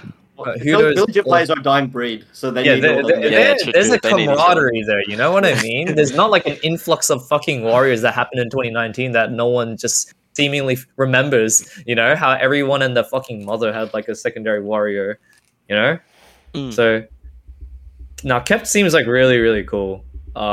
Also, yeah, Gact too, just very grounded people. I think. They're very good to talk with. And any with funny in general. stories? Any funny stories? Yummy. Yummy. Obviously, like, did you guys have any like sneaky D&Ms in when you guys were like eating and stuff? Like, oh, what's the secret? Like, how are you guys so good? The secret. I asked for tips, and they were just like, "Oh, jump off ledge more, but at different timings." That was literally the one advice they kept giving us was just jump off ledge, but play. at different timing mix-ups. Because you said like right, we have like PTSD from near Tono, like just ledge trapping us to death, right? Pichu near. So I think what Bradley you said right, it's like you wanted to keep going high, right? Yeah, Because- against Kept, I kept trying to go high over him because I'm like, I'm fine taking a hit as long as I don't go off stage and get hit more. But he was just like, no, you have to be confident in yourself at the ledge to get off. Otherwise, you're never going to get off. Dude, Yeah. I watched both sets of Seb and you, and I was like, this is unreal. Like, you actually are winning like 80% of the time. Dude, And I you seriously fucking freak choked. out. Like, you make like, it's almost like me versus P9 in 2020, where I'm like winning and then I just like die. You get bowling randomly ball because at like I just 40. Dude, I lose feel one that jump so hard, to a dash actually. attack and I die, right? Damn. And then Yeah. and you're like, and the thing that he kept doing, you could watch a fucking what's his face, like a Ranai set. It's the jump off ledge down air. He kept Yeah, no, doing, I dude, I it was eventually actually started. yeah. It was like fucked up because it's really hard to punish the down air on shield because the There's different drift turnips. No, as no, well. the different turnips Ah. put you in different shield stun. Yeah, you So- have to and you punish can't it react with to the punish turn-up. it. Yeah, because Because if I press the button too early, like if he gets a triple turnip and I try and jump out of shield straight away, it won't buffer. But if he gets a single turnip, I can jump straight away. But so it's like, but if I jump later and he gets a single turnip, then I still can't hit him. So it's like, it was really hard because I couldn't deal with the turnips putting in my shield in different stun You have times. to not interact with it. Like, you let them jump turnip and whiff punish it by like dashing further back and. That's what I eventually ended up doing. But it's hard in the moment, right? Yeah. And I was just taken aback by how I wish I was had taken back. I another was taken set. back by a lot of things by Kept, actually. So first off, you were just doing really well, right? But Yeah. Kept actually was so patient, like typical Japanese like cult like style, right? Like Kept just like there are no moments where they actually reach. You know how like there's a saying in basketball is like you reach, I teach. Yeah. Like, don't go for the cookie jar, brother, or you're getting swatted, right? Not a single fucking reach of not a single fucking scramble where there's a desperation spot dodge, down smash, up smash, bowling ball, spot dodge, down smash, fucking Wait. Oh, dude, Who would do the that? Come on, I guys. was Who would true. do that? I was It's waiting. true. the I was actual waiting the I was nice waiting for it. vortex. I was waiting And for a then down smash Kept- spot dodge. Dude, and there were moments where you actually get up from ledge, right? After he gets up, and then you're both shielding, but Kept actually is behind you, and he just holds. Like, he holds the fucking line. And I'm And I like, kept holding, and I'm like scared. I'm like, dude, he's gonna grab me, but when is he gonna grab me? I don't want to yeah, roll like, when away. is the What do I backflip do? coming? And he doesn't do anything, right? And that's a kind of cultural difference, It's not like it's inherently better or worse or anything. It's just, it's different. And what I think, right, like that Kept had as well is like that composure. Like, he's been there, being like last hit on the stage way more than you have, Bradley, right? And you're actually just like winning. You're actually I was. there's You're a outplaying. fucking universe where you're beating him, but you freak out at like the last hit scenarios, or you go for like an unnecessary risk, or like a bit lazy on your recovery where you get too framed by dash attack when you know that you could just avoid that, right? And you die for it, and I'm like, holy fuck! Like, how did he lose that? I got like, I'm Yeah. not gonna lie, during the end of that set, I was just like so emotionally destroyed that I was just choking and freaking out in every last hit. Yeah, I saw that up B, and I was like, No, I did the up B because he did a slingshot, and I'm like, if I air dodge this, I get hit by the second slingshot. So I up B'd, and I beat out his slingshot with the start of the move. And I'm Yeah. like, I hope my drift gets me over all this, and I just couldn't get over it all. So I was like, Yeah. fuck. Like, if you watch it back, I do beat one of his slingshots with the up B. yeah. What I noticed. should have done is I should have been confident in myself, and I should have just used Waft to recover. Yeah, because I'm realizing I'm like, using half waft at 90, it's like it's better for me to be on stage at like 30% than for me to have half waft and be on But stage you at think 80. you need the? 80, yeah. Did you think you need the waft to like beat him though? Yeah. I think I needed a waft, but I was generally getting a waft. But you also need to live as well. Yeah. And that's the thing. I should have just conceded. I should have just conceded. Like, yeah, I'm losing waft, but I'm coming back to stage. One of the hardest decisions. But actually, like, the I thing low-key that should have just let him grab my bike if it meant getting back on stage one more time. Like, if I'm at like 60, and like the only way I can recover is using bike, but he's gonna pocket it, I should just let him pocket it and get back on stage. Yeah. Like, low-key. Like, that sounds like really silly, but it's like if I'm just gonna die every time off stage, I've got to just give it up and do that. You know what the thing that I found was like really interesting about your set though, right? And I was talking to like it just reminisces a lot of Riziasu, like a lot watching Kept and how patient he was, right? I've never Nick- watched Riziasu play. It's really jarring, but you know for a fact that he's like incredible as a player, right? But I was watching it and it was just reminding me of what Nick was saying about Riziasu, how it's just like he's really good. He just makes the correct decisions a lot and like very, very fast, right? And the correct decisions aren't actually getting hits. It's not something very obvious to you. It's not like you look at someone, you're like, they're good because they're getting combos or hits. It's like, it's correct plays that get out of unfavorable situations and that creates favorable situations, right? And I was watching you versus Kept, and you are like really overwhelming him in certain aspects, right? But I felt offensively great. Yeah, offensively great, but he is not actually like, aside from some moments, right? When they count, he's not fucking dying. Yeah. Like he like especially Lost Dog, like it's just very like I'm willing to like play in certain spots that don't get me killed here, you know? And I play like I like have trust that I can find the win eventually, you know? It's like it's this like lack of urgency, I think. Right?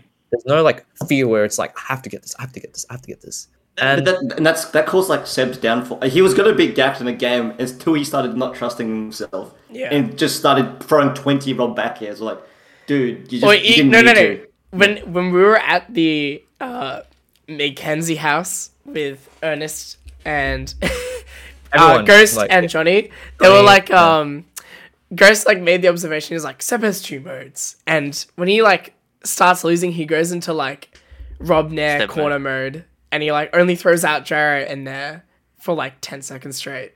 And it's like, that is just Seb like not trusting himself for a bit. Yeah, that's like old Seb as well. He used to... When he freaks out, he's just like, what are Rob's good tools? He'd be like 110%. To the old me. He'd be like 110% on 2 stocks. And, you know, he would take your first stock. You're at 0%, 2 stocks, and he's at 110%, 2 stocks. And it's like, I'm going to stand in the center of the stage. I'm going to hold the shield button. And this dude is going to gyro nair on my shield 4 times. Yeah.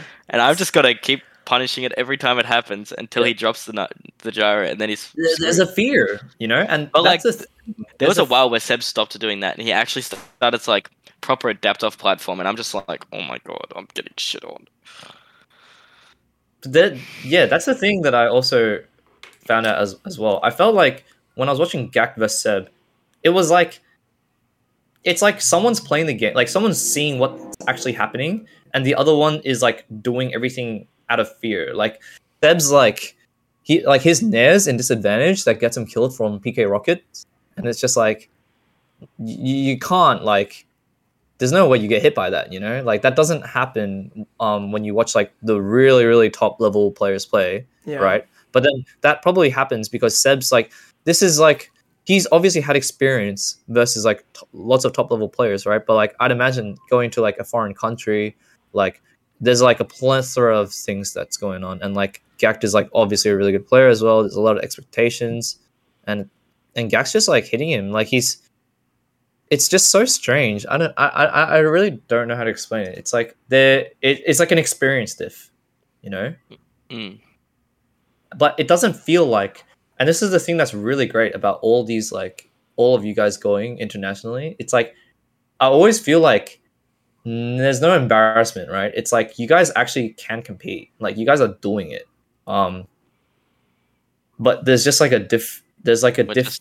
just not ready to get the win. That slight diff, but that it's not insurmountable. You know, it's not like It's like the whole set we're proving that we can do it, and then we just for a second we show our like weaknesses, and we're just like, yeah, we can't do it yet. We just got to do this. We got to do this until we can do it. Fortitude, like that confidence, and like that like, yeah. I feel like even in Australia that's applicable as well. There's a lot of for sure. There's a lot of players who like go close, like for as an example, Anthony. Sorry to bring you up, but like there's a lot of times where Anthony and I have sets where we're both honestly like it could go either way, but then I just don't crack, whilst he cracks more than me. Yeah, because there's like it's like you've been there plenty same of with times. us as well. Low-key honest. Yeah, it's true, right? You've been there plenty of times, and you've versed a lot more of the like top level, gone further in bracket, so you're more comfortable on that field, right? And then for Anthony and I, we're like trying to get the upset because we know like we want it badly, right? And then it's that difference in composure and confidence. Getting the upset's a lot harder than avoiding getting upset. Yeah, like for sure, right? Especially like for people of like your caliber, right?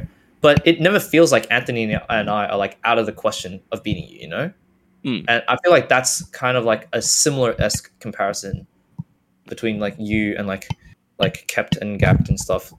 Yeah. I mean, it's just like I feel like we can just talk about like our friendlies. Yeah, of course the friendlies versus them, but like well, the friendlies is different. I feel like if I had another set versus Kept, it would be a lot closer. But like, yeah, we're playing this. They don't feel unbeatable, right? Like, yeah, nah, but god, I think being scared, I'm like, oh, are they beatable? And then when I'm playing the set, suddenly I'm like, oh my god, they're beatable. Having that thought just like scared me. Exactly. Yeah, that's why the game's all up here. Because I haven't thought to myself like, oh my god, they're beatable in so long. Because I know everyone in Australia is beatable because I've done it before. But for international players, I've never really done it like that. So it's like I don't know if they're beatable yet. Who was I talking to? I think it was like while we were playing friendlies and talking about like, oh, it was close in friendlies, but tournament is completely different. Because it's like their use of like experimentation during friendlies is probably a lot more like... Josh. Yeah, Josh probably would have said this. It's like a lot more like intentional of them trying to like limit test, and then tournament is just like, all right, well, now we're not going to limit test anymore, and now we're actually just going to play to win. Like you try to edge guard the character that's really scary off stage in friendlies because you're like, I need to figure out things. But then tournament bracket, you're not going to go there because you're like, the risk is there's so many variables at play. I'm going to make the smarter in-game decision and opt for a different place to. I'll just say that Gap's recoveries. I only got to play 2 games with Gap. It's like his recoveries are like. There's a reason. I don't know. Like to be ashamed of yourself. I was doing pretty good against. I was doing pretty good against recoveries myself. I was like, damn, this is not as bad as I thought it would be, and then I would lose anyway. Yeah, but like, it's like he would, I mean, I just don't even know why any of the Oznesses don't do the super low one. They circle, they do the standard circle to get back to stage, and then just gonna get 2 framed by Palu. But like, he would like delay, he would draw like a fucking different shape first. So I would like do the Fibonacci sequence before he comes back. Yeah, the golden ratio.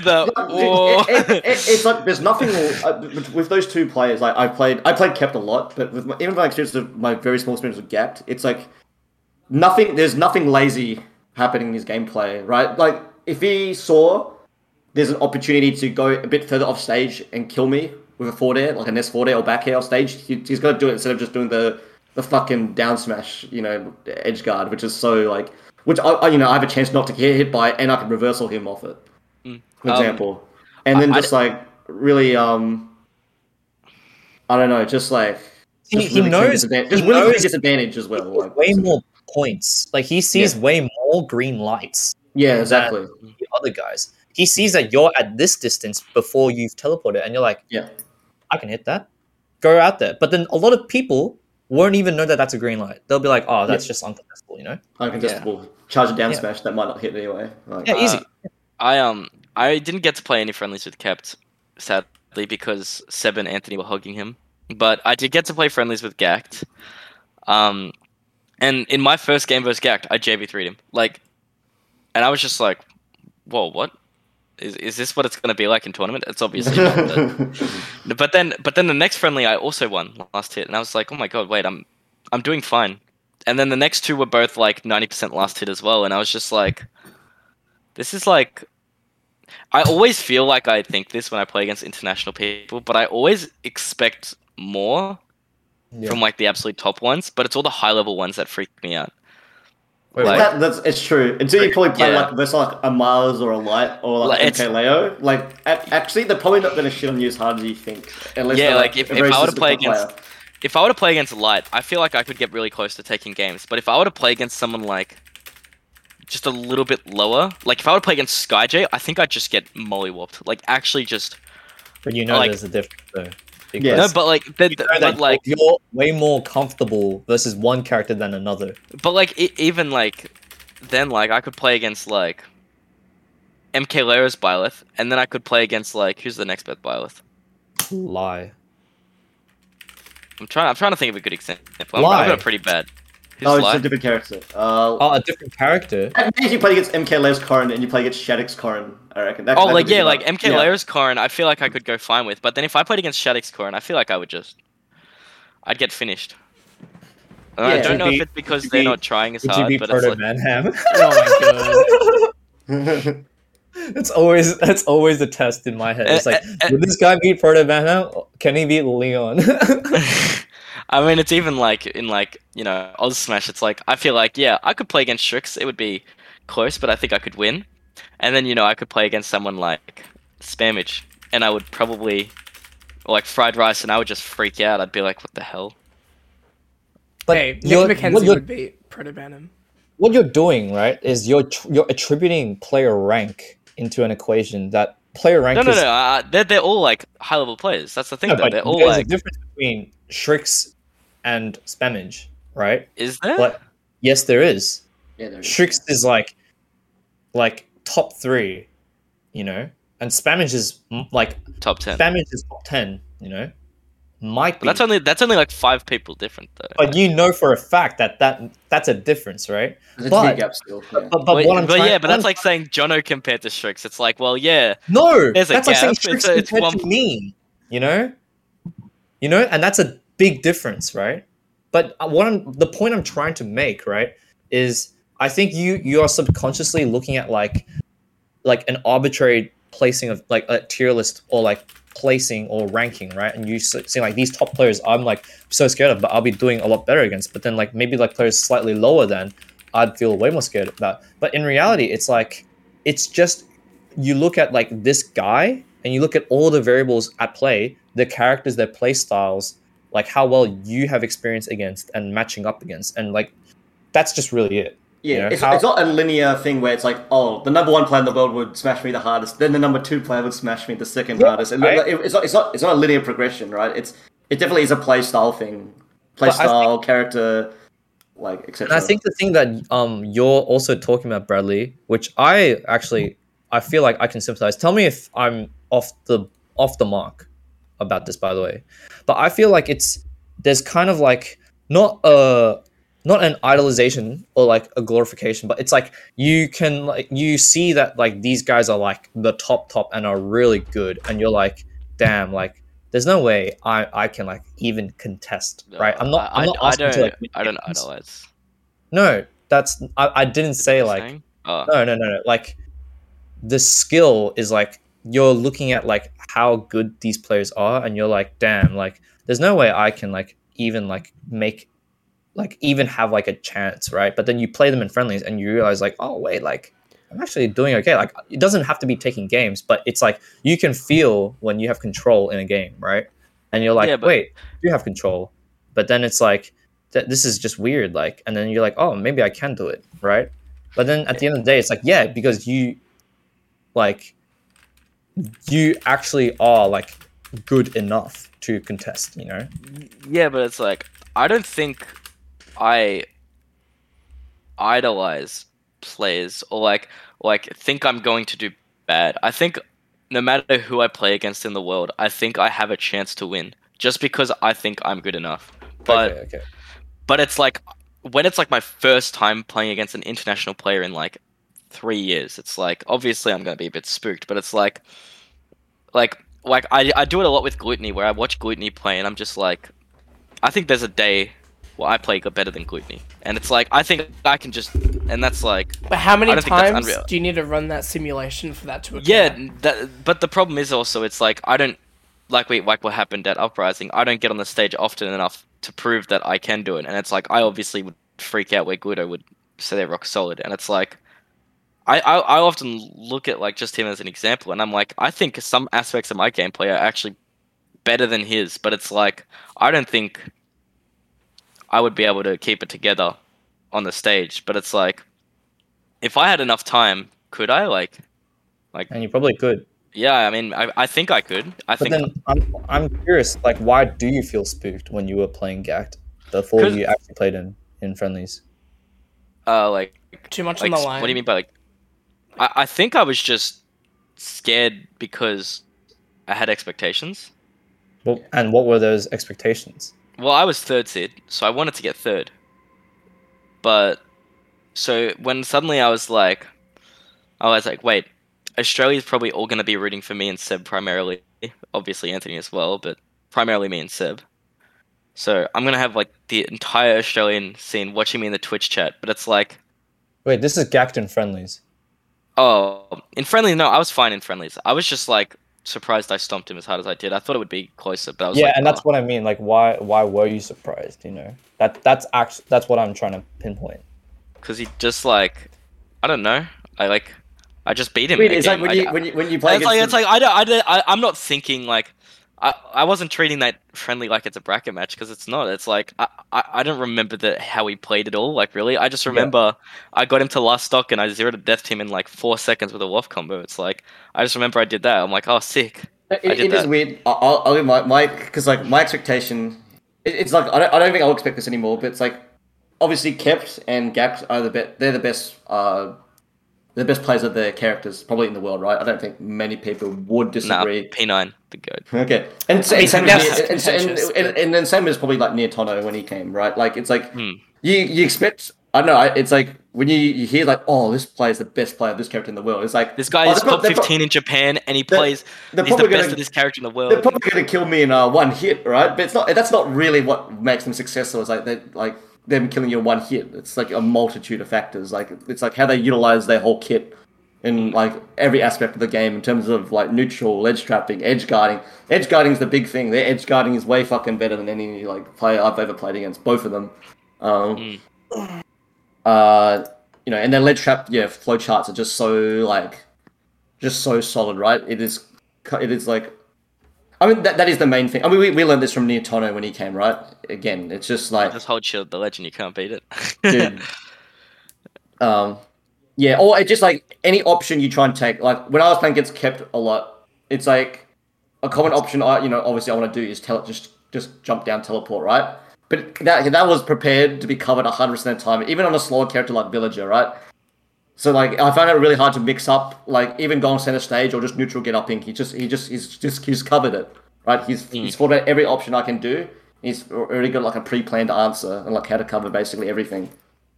It was like just really strange to play against because it's like it's not like you've seen anything new. It's just they're doing it really good. Yeah, exactly. The only thing that really caught me off guard was the fucking Isabel, which is something I've never seen before. Yeah, like, I've never played against Isabel in my. I don't think I've ever played an Isabel in bracket before, other than when I went to Evo, and it's like because I had to play a random Isabel in like round 3, and I almost lost, and I was freaking out. But like even then, that Isabel, like I thought, I don't know, I just kind of kept it close. I kind of just kept it close, and I was like, okay. But me and Seven friendlies were actually bodied, like actually you the kept jab getting is up tilted. so I don't get broken. The up tilt is so broken, and the jab actually like the best jab in the game. Like. He wasn't even using side B. When I think of Isabel, I'm like, oh, the reason you pick it. I tried to ask him. He had to translate it, and like he didn't really understand. So he got his phone out to Google Translate. I was like, why would you pick Villager over Isabel? It wasn't. It's not really a matchup thing. He just said like it's more like player tendency thing, I think, and like how like some of Isabel tools are more favored into like certain like what the opponent wants to do instead. Yeah, it's true. Like that, particularly with the Lloyd, right? So obviously, like sometimes what I'm thinking is like maybe it's like easier to have ground control in Isabel because of like the down B. So Maybe if you're it's able to be able to box with someone. Yeah. And just, you know. Yeah. And then obviously just like the fucking Isabel jab is just it's so annoying. It's like I'm at 80 again. Boop, boop, boop, boop, boop. Like it's just. And then you cop the water bucket. Yeah. It was pretty rough for all of us at Uprising. We all lost, and we were all pretty. We all were on some insane copium after our set. So I heard Anthony. Give us some copium. I heard you might need a therapy session, bro. Yeah, dude. I'm not gonna lie though. Being at a hotel, oh my god, actually. Saved us. First of all, the venue was really nice. I thought, very well set up. Like kind of nice spectating area. The only thing is the commentators were they were amplified. They had no headphones. No headphones. The commentary was everyone could hear, and hearing. I'm not gonna lie, it really like felt bad whenever Ashen would just win like a neutral exchange with like a Mithra Nair or a random Mithra dash attack, and I'm like, yeah. No shit, they won neutral. Look at those moves. And then the whole Korean crowd would pop off, and I'm just but we do the same. These We fucking did the same with Jono. Oh my god. We did the same with Jono when he landed the fire arrow, dude. Dude, yeah, actually, when Jono did anything to Neotone, I was freaking out. No, when Jono landed the fire arrow on MK Leo at Smash World Tour, we're fucking popping. Yeah, but we weren't in the crowd. Yeah. And also, like, even in like Phantom, Neotone had headphones at least. And the commentators were just cheering whenever Ashen got a hit on me. I was just so tilted. I could not like just so much noise not cheering for me. It felt so overwhelming. I didn't know what to do. Because the crowd usually cheers for you back at home, even, right? So yeah, well, yeah, most of the time, yeah. Yeah, well, you know what Jason's gonna say, right? Like, it's just part of it. Yeah. I mean, it is, but it feels so like it feels demoralizing shit, not. Yeah, it feels so awful. Actually, yeah, dude, it sucks. Sucks. But that's just part of it. And I realize that as well. I just wish I had headphones if I like. Cause they don't change anything. They do. They don't. No. They do. Because Seb had headphones. For 0-1, it does. No. Because Seb had headphones that I could borrow when I was against Gact, and I felt like I was able to because they were really good noise cancelling ones, and I could not actually hear anything in the crowd. I could only hear the game, and I felt pretty good. And then Seb, after he lost to Linzel, went back to the hotel room taking his headphones with him. So when I went from playing against Kept, and being in my own zone, and then I went to playing Ashen, it was just like, I suddenly was just like so different. I was like, whoa, what's, like, I couldn't even hear myself getting nairs like through the speaker of the TV. I was just freaking out. And I think the noise actually does matter a lot when playing. I think I only want headphones when I'm playing on a stage now. Yeah, the thing is, right, you can't, like, these are things out of your control. Headphones, like, the reason why I have headphones is because I was, like, on your copium for a while. I was like, I want to, like, be able to... But is it copium if it, like, genuinely just makes me feel better playing with headphones? Yeah, it is, because one day you're going to be in an environment where your noise-cancelling headphones can't save you.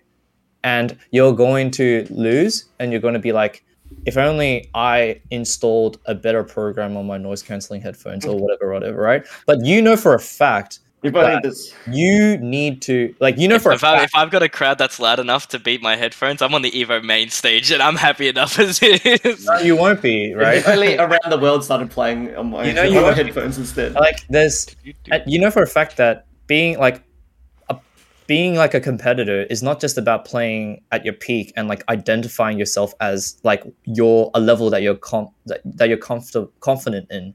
It's about being able to make sure that your worst level of play is also a level of play that you can play with and that you're good enough at that can beat viewers, right? But it's also like if I'm playing a set, I don't want a bad controller. I want a good controller.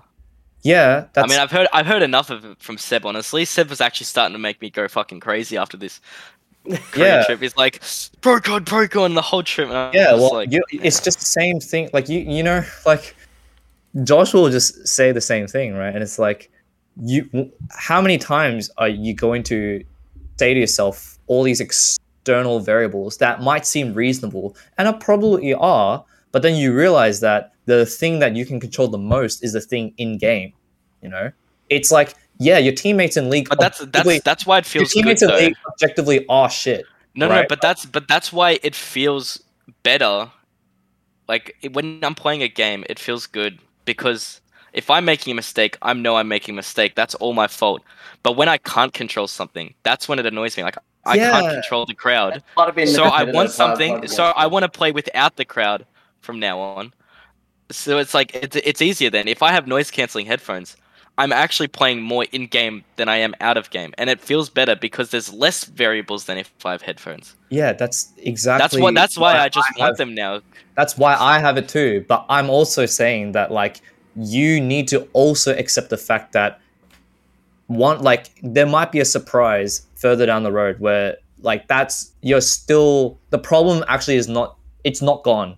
You know, you might have put a band-aid over it, but you're going to have to be prepared for one day when the band-aid gets ripped over because it's like the volume's too loud, right? And that's what I experienced Well, when I went to I'm band-aid. just gonna tell the TOs I want headphones, and if they don't give them to me, I'm just gonna call their event shit. That's just a bad tournament if that's the case. Like I'm Well- being honest.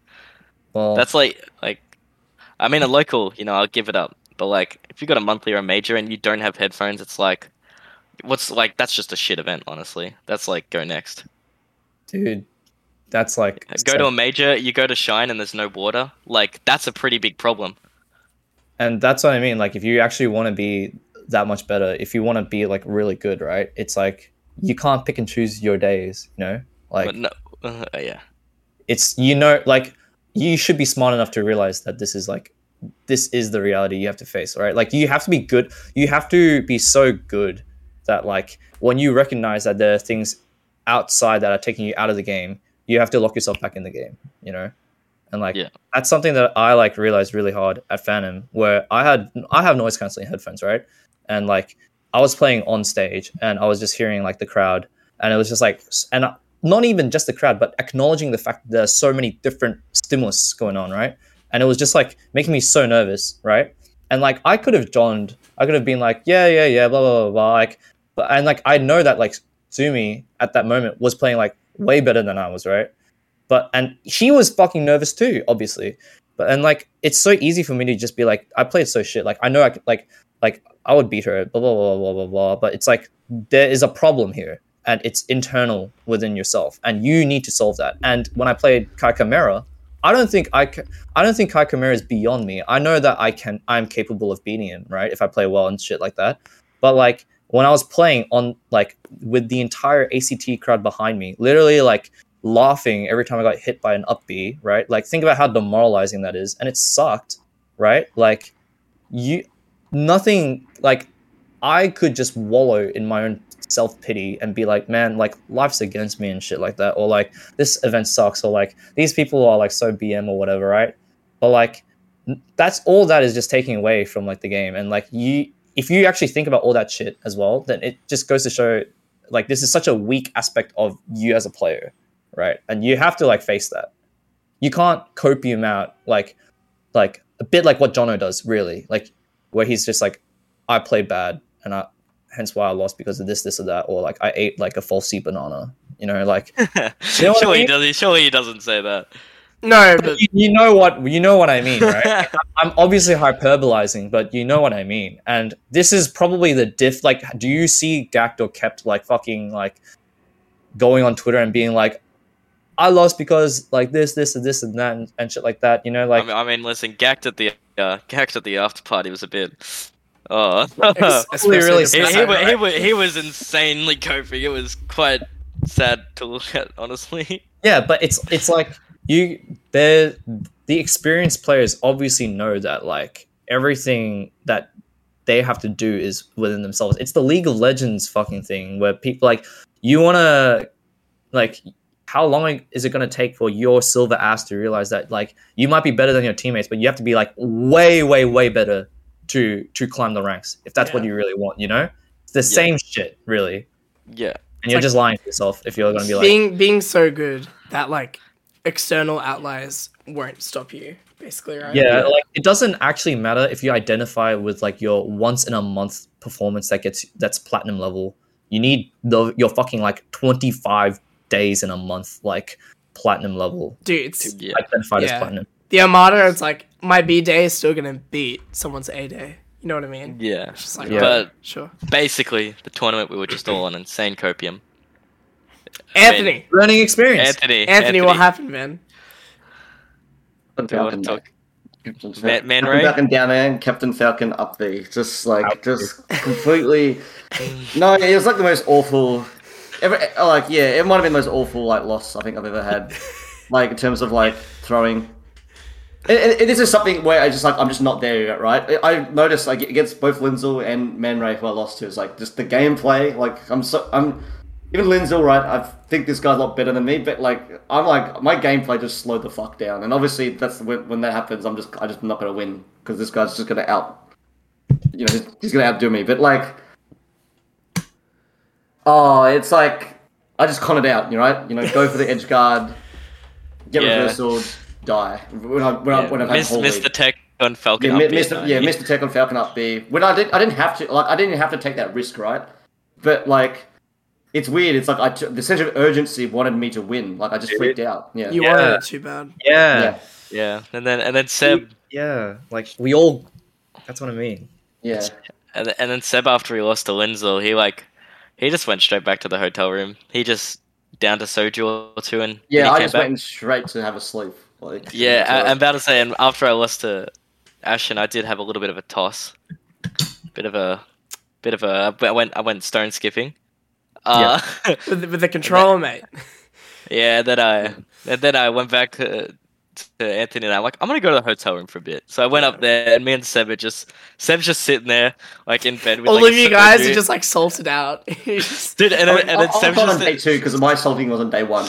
But and then Seb's just he's just sitting in his bed. He's got a soju in his hand, and we just look at each other and we're just shaking our head Yeah, man. And then we just sat there. We watched 2 more sets. We watched losers semis and winners finals on the thing. And at this point, we're both down to 2 sojus in 10 minutes, and we're already just on the verge of just being fucked. And we're just yo, let's go back down and watch Grands. It's yeah, all right. Yeah. So we just went back down and joined after that. We just had to go back to the room, grab a few drinks, and then we were good. Yeah, insane. Yeah. Insane coping mechanism, but it's worked actually. The Australian way. The next morning, drink your problems away. Morning, wow. Dude, the next morning, Seb and I would just Seb would just randomly say, "Dude, I lost to Linzel," and we're "Shut up, man! Shut the fuck up!" And then I'd be "I lost to Ashen," and then Anthony's "I lost to Vine Green too." Oh my god. It was kind of funny actually how hard we coped over that, but it didn't take away from the trip really. As soon as that day was over, we're just oh yeah, Korea was still awesome.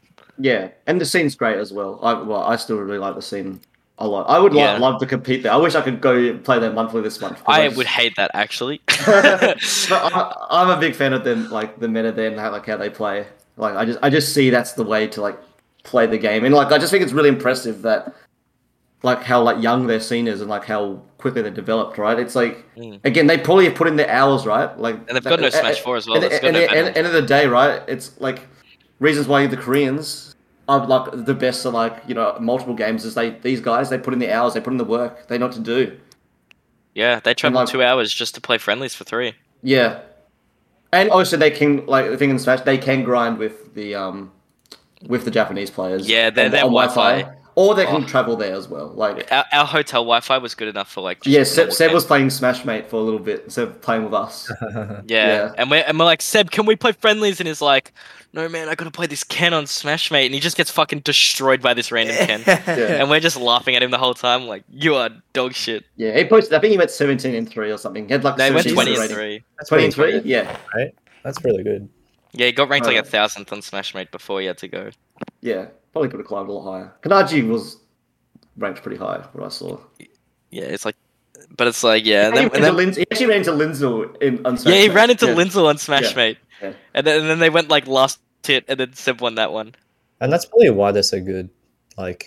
Online. Yeah, actually, Tanat showed us a photo in Smash 4, or him being ranked 5th, I think, on the ladder.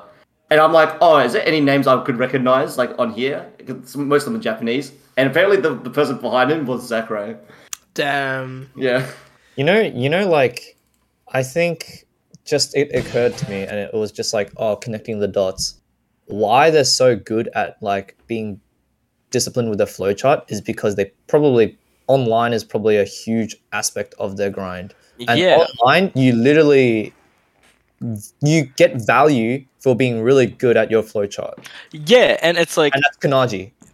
and another problem is like if I were to play Smash, like this is like one thing I wish like Australia had, like just better online, because when I play Wi-Fi's in Australia and I play against like what's his name, like Yado the fucking Sora, Oh or my like god, Yato. I play against like Big Tom 2007 the DK, and I'm just like, all these players are just dog shit, laggy, motherfuckers, just these bullshit dickheads, right? Wait, is And then Yano and then I get to play against Demo for like 2 hours. I'm like, yeah, Yeah. this is better. This is.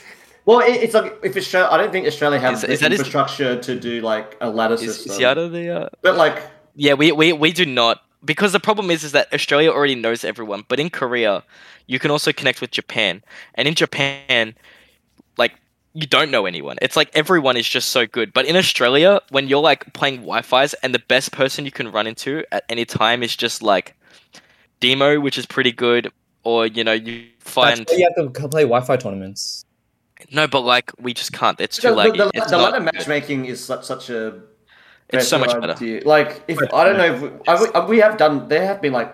Yeah, we did ladders have in the it. Oz Smash ladder, but it was like 8 people who were doing it, and they were all just like Because Wi-Fi you warrior. also have something to work to, right? Incineroar There's a ranking, obviously, right? I'm sure that's a big incentive for like players. If That's how you- players like Akola and Mia came out, right? They were ranked first on this ladder system. Yeah, and it's also like I feel like the comparison is like if you were to play chess in like with the world, right? On like if you were to play like light chess or like chess.com and you were playing on the global ladder, right? That's like you're getting so much experience.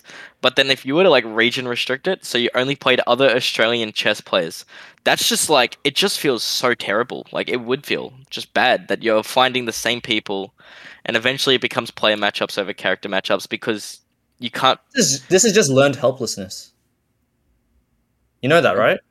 Like, Yeah, I feel kind of doomed about Australia Wi-Fi after going to Korea. It's like bro, like it was getting to the point Oh, Seb would actually rather play Wi-Fi than with us. going to America and you're like, wow, everyone's just so good. I like come back to Australia, it's just doomed.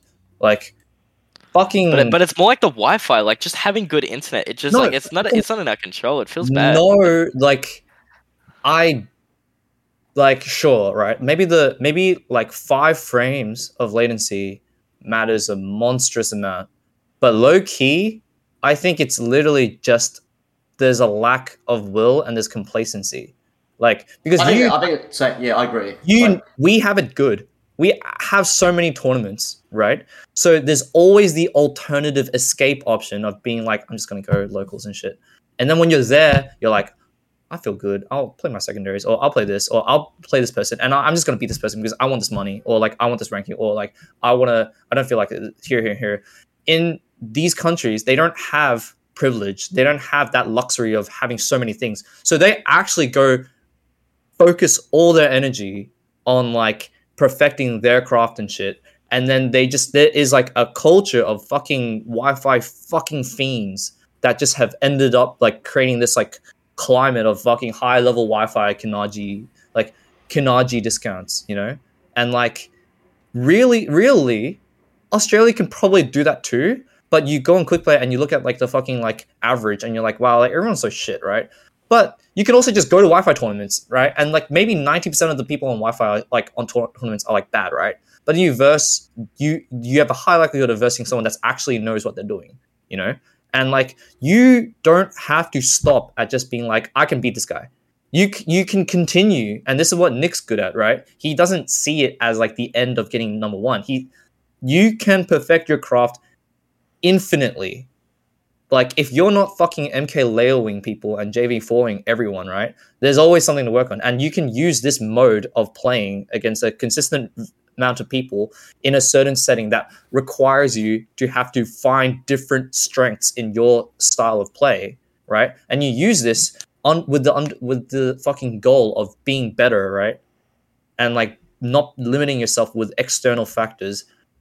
Like our scene could be so much better, but what it is just there is complacency because we're very lucky, and not lucky in the sense of having a good top level depth, but lucky because it's low-key just Australia as a whole, like as an entire country. It's the same sort of like ethos, you know. We have privilege of locals and good community and shit like that, and like we get happy, and then that's it. Like, but we can keep getting better and better and better. Getting better. I think that's the thing, right? Like, I think we could look to utilize like Wi-Fi better. For just example. arenas, man. Yeah. Just like contact top players. Well, right? no, but like like something like this, like a ladder system or some sort of rank board, like something to encourage more people to play in like different ways, right? And different ways to practice. I think. And the thing is, it's not like you have one thing and that will just magically turn fucking like PT into fucking Chunky Kong.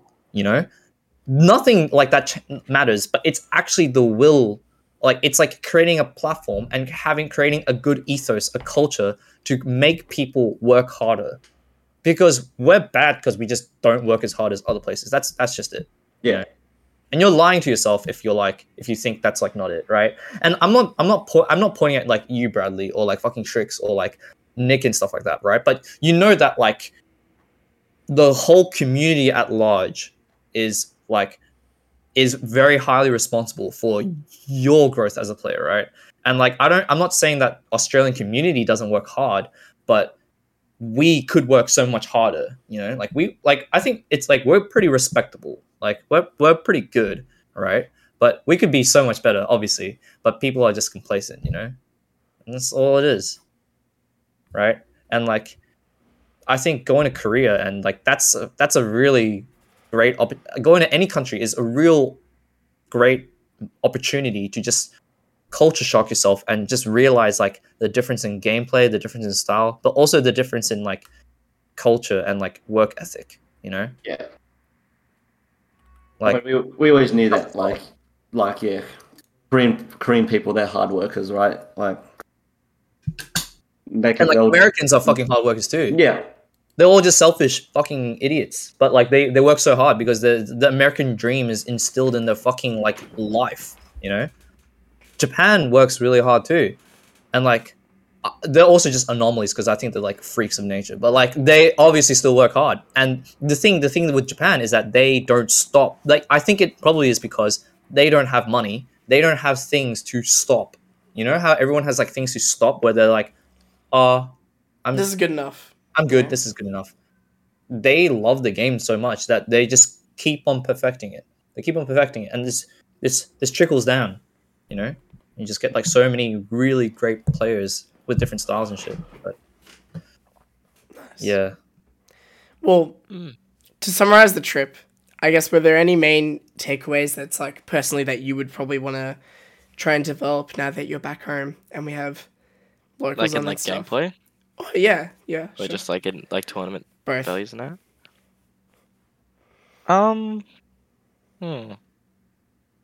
You guys were I saying think it sounds silly. Maybe for Bradley, this might be more reality, but like you gotta learn how to fight these fucking top tiers, these DLC Pack 2 characters. Yeah, like I don't How's actually your know how to mission? approach it.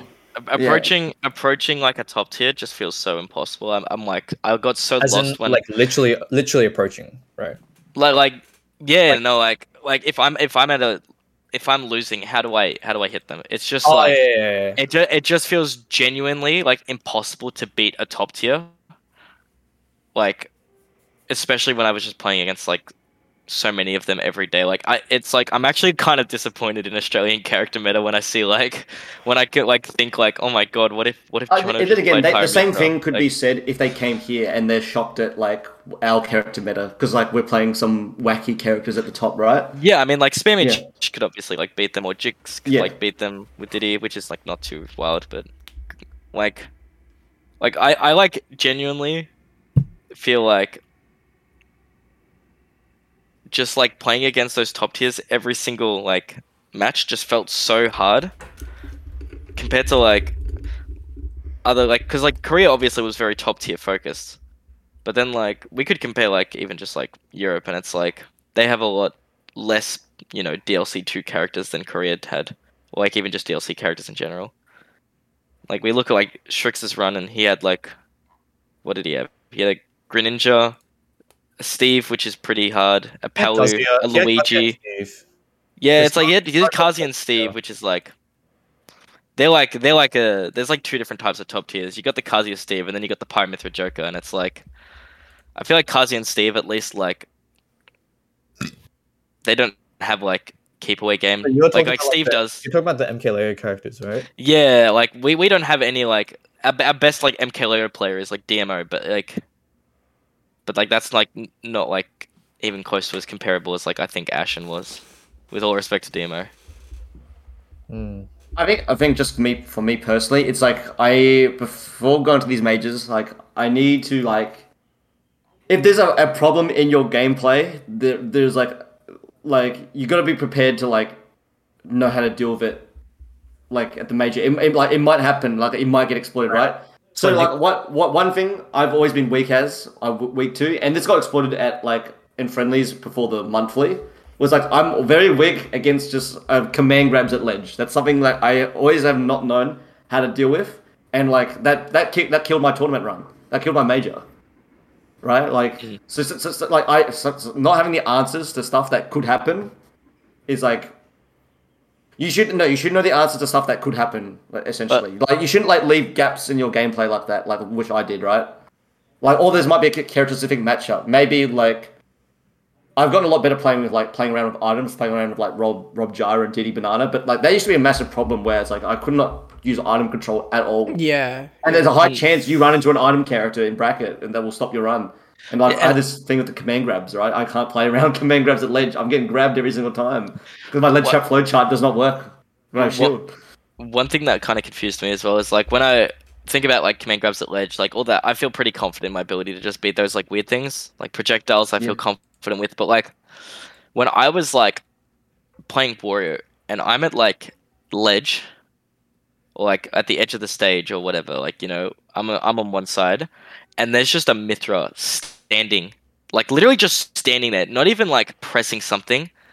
Like I genuinely was so like I was like, do I get the bike and throw it? I'm like, if I try and pick up bike, they just insta dash tech me. Yeah, you don't know what to do, right? I was like, I actually did not know what I could do that would approach this character because I was just felt so like player gapped, yes, but also genuinely I just felt so tear gapped. I was so lost. I was like, that's stage control. But you also don't. Yeah, but it's like it's not even just stage control. I'm like, if I was at center stage and they were like not like at ledge, but if they were like quarter stage, I would still feel like Australia, if they had a Mithra at any part in the stage, they would sprint at you and they would short hop near on your shield, and that would just be like a field day, right?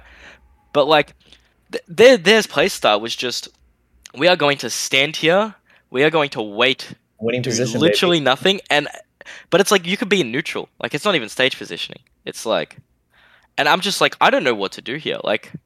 Like practice against this type of playstyle, essentially. It's like even if I have a Mithra at the ledge, if I'm at half stage and they're at the ledge and they're not holding shield, it's like, do I jump at them? Do I run at them? Do I just not press anything? And I'm like, Trix is really good at this. And I was just so lost. And then eventually it was like I tried to stop approaching it, and then like, they would like go a little bit closer, and I'm just like.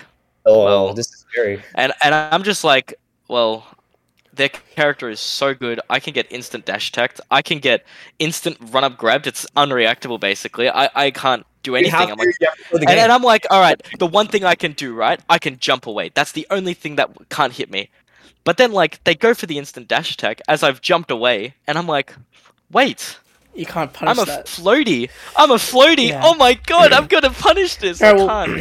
I just couldn't. And I'm like, well, I'm gonna land on them. And then I get hit by Mithra up tilt. And I'm like, what do I do? I'm so lost. Because you got out of the corner.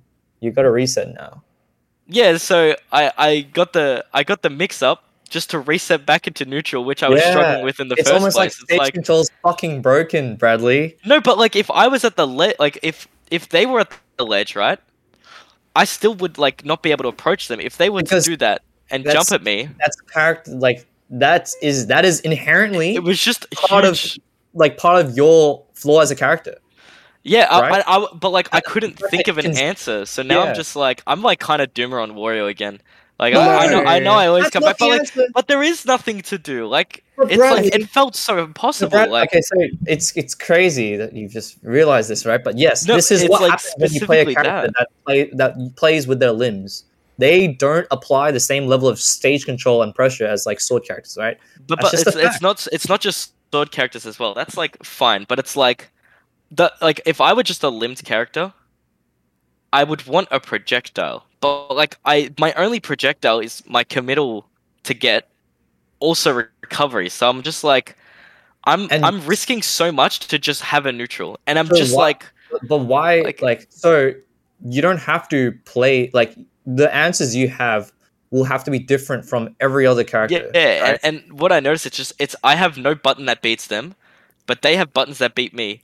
So I have to either predict or somehow react to their buttons just so I can do mine. And that just felt so hard. And I felt like a lot of their characters, Samus, like fighting a lot of those like more passive characters just felt so impossible. Like even when I play against like Flo, it's like a similar thing. But Flo eventually like makes a mistake because he just tries to like, you know, jump on me, like roll, like whatever. He does all this, but like playing against someone who just isn't making mistakes and they just like sit there and don't let you do anything because your character can't at the moment. That's why I went Kazuya, because I just felt like so defeated with Wario. I was like, I'm gonna try this. We'll see how it goes. And even then, I felt so like it felt harder, but it felt like I had a projectile, I had laser, and I was able to win neutral with laser. And I was like, okay, this feels better. And I'm so just how do you think Gluto deals with it? How do I think Gluto deals with it? He plays the exact same matchup. Yeah, but he also gets to choose the best player in the world. But he also gets to choose small battlefield every game and Smashville every game. What stage where I can play my neutral more. What about those games? What about those games that he didn't play on those stages? Huh? You got to realize that Gluto is actually doing something that you're not, and he is so smart. Like he is smart, and that's the thing. I'm lost. That's what I'm trying to take away. I'm trying to take away what he does to even beat them. Like I could not ever see Gluto beating Cosmos ever again on Pyramithra. I just can't see it until I need to see it to believe it, and then I'll figure it out. Like I want to know what he does, because I don't think he's probably got a set, but I've never seen him beat a Pyramithra. Like when he beats he literally beat MK at SmashCon. Yeah, no, but that was Byleth. Like Byleth at least is like Pyramithra. That was Pyramithra. Did he? Yeah. Okay, well, there's a set I could probably go off. We'll go through it. I've never seen it. Yeah, it almost feels like you're just overwhelmed of the potential. I was overwhelmed by them doing nothing. Yeah, it's like Australia. Everyone's non-stop pressing shit, doing the most dog shit options, non-stop pressing. And I'm just like, you have opportunities to outplay. Yeah, and everyone's making mistakes. But like when I play, they don't give you opportunities to outplay. You just have to fucking. Even Jono is like. I kind of realized now it's like, even with Jono just pressing a projectile, it's like, well, he's like making a mistake if I can't beat this, right? But it's like, if he were to press nothing, well, it would be like, okay. You should also just be careful with how you like talk about your scene though, because you need to realize that you are also responsible for the things that you probably hate about the scene, you know?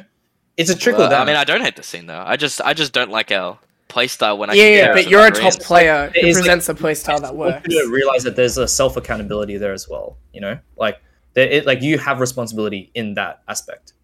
I'm not trying to like shit talk you or anything. I'm just trying to make you avoid the mindset of just constantly blaming the scene and stuff, because this happens so much. It's a really obvious pipeline. It's person X goes overseas, comes back, just be like, fuck, you're all dog shit, you know? And it's just like, and then everyone like... But I don't think Australia's dog shit. I just think it's just like... I've always been super optimistic about Australia. It's just our meta is so much different to theirs that I was like... Yeah. underprepared, but it was like I still think Australia is good. It's just we play so different. I'm not used to it, and it's like that's when obviously I need to go travel more, Smash World Tour.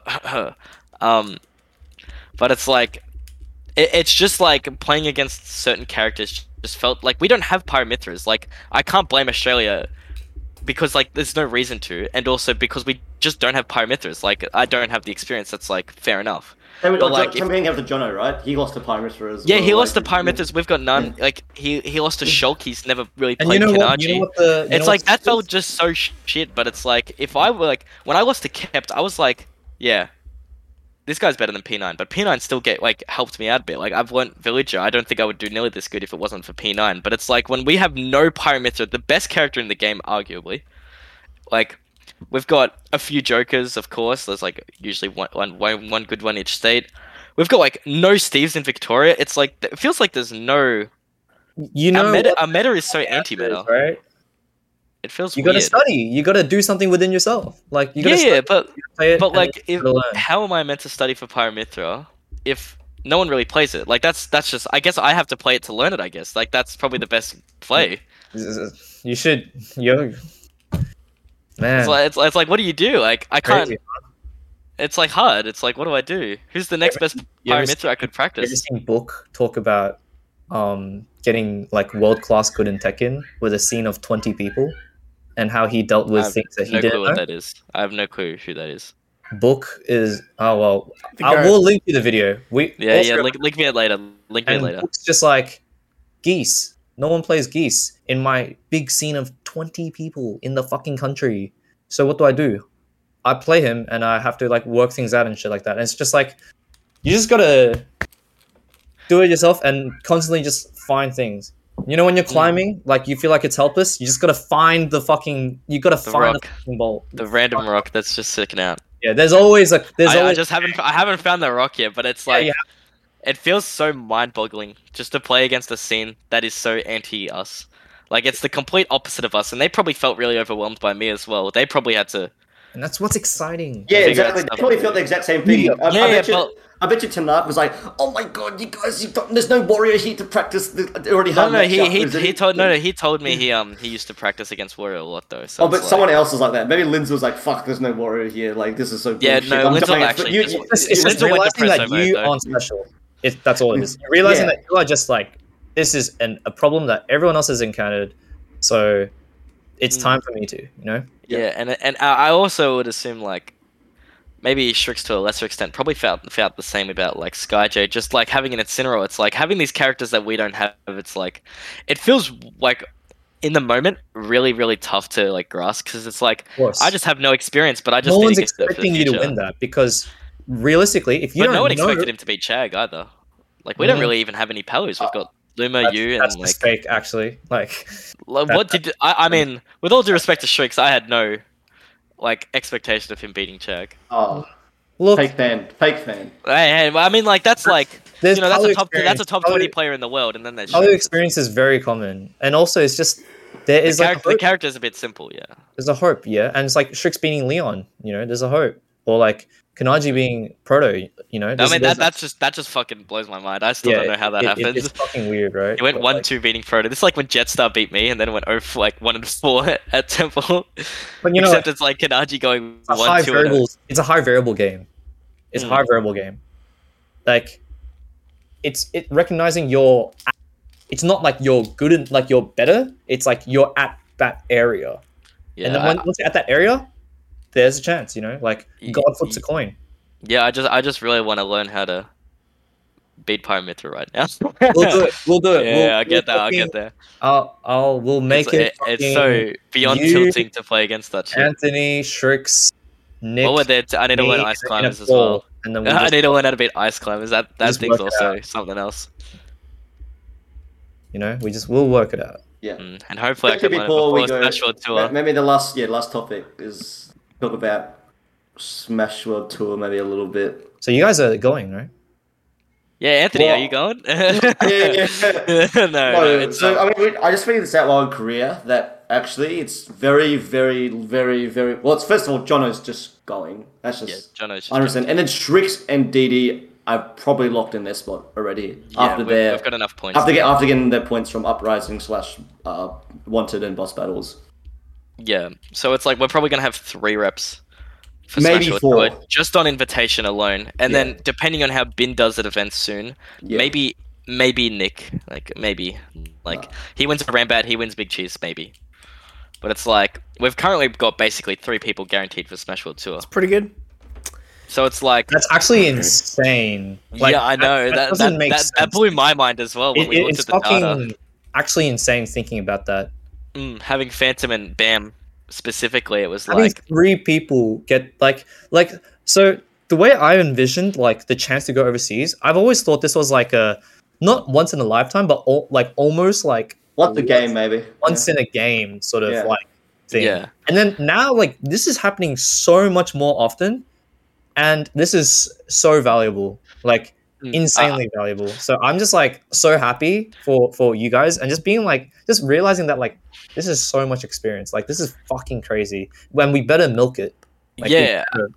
That's why I want to learn some of these top tiers before I go, just because if I play against them, I just don't want to get shit on in neutral again. That felt so bad. The one thing that's kind of scaring me, though, is after the career, I'm a bit low on finances. But I am starting to work now, but it's like... The grilled. Yeah, the grilled. But I'm also like still genuinely like terrified just because it's like... I'm terrified because I don't know what to... Like, if they don't pay for me to go out there basically in full, I don't think I will be able to go. Gotta start saving. Because I've only got like $1,000 right now, and that's like not even a one-way flight. I think Gimmer chops. Yeah, if Gimmer does not chop, Twitter is hearing it. Twitter is hearing it. Cancel Gimmer party. Anyways, That's not. I have to go. I'm going to Pixel. Yeah, me too. It's been a long F. Yeah. Sorry. Pixel. Yeah. It's 4 o'clock. It takes me like 2 hours to get there. You could still chop. Does it? It starts at 7. Oh, how am I getting home? Like, yeah, maybe not. Yeah, maybe not. Hey, I've got $100. Hey, you can win it. Yeah, I could just win it, but you never know. I'll pay for your entry. Nah, I don't want to. I just don't think I'll go. Not the vibe. That's fine. Fair. All right, that's the career app done. The career. Thank you so much for listening. Yeah, whoopsies. And that's good. we'll probably have 2.5 hours. a different kind of international episode For next time. Others. So, Yeah, we get Seb to join them. see how it goes. All Seb right. can replace Bin. True, because Bin's gonna be. Okay, thanks everyone. Yeah. Bye. Yeah. Bye.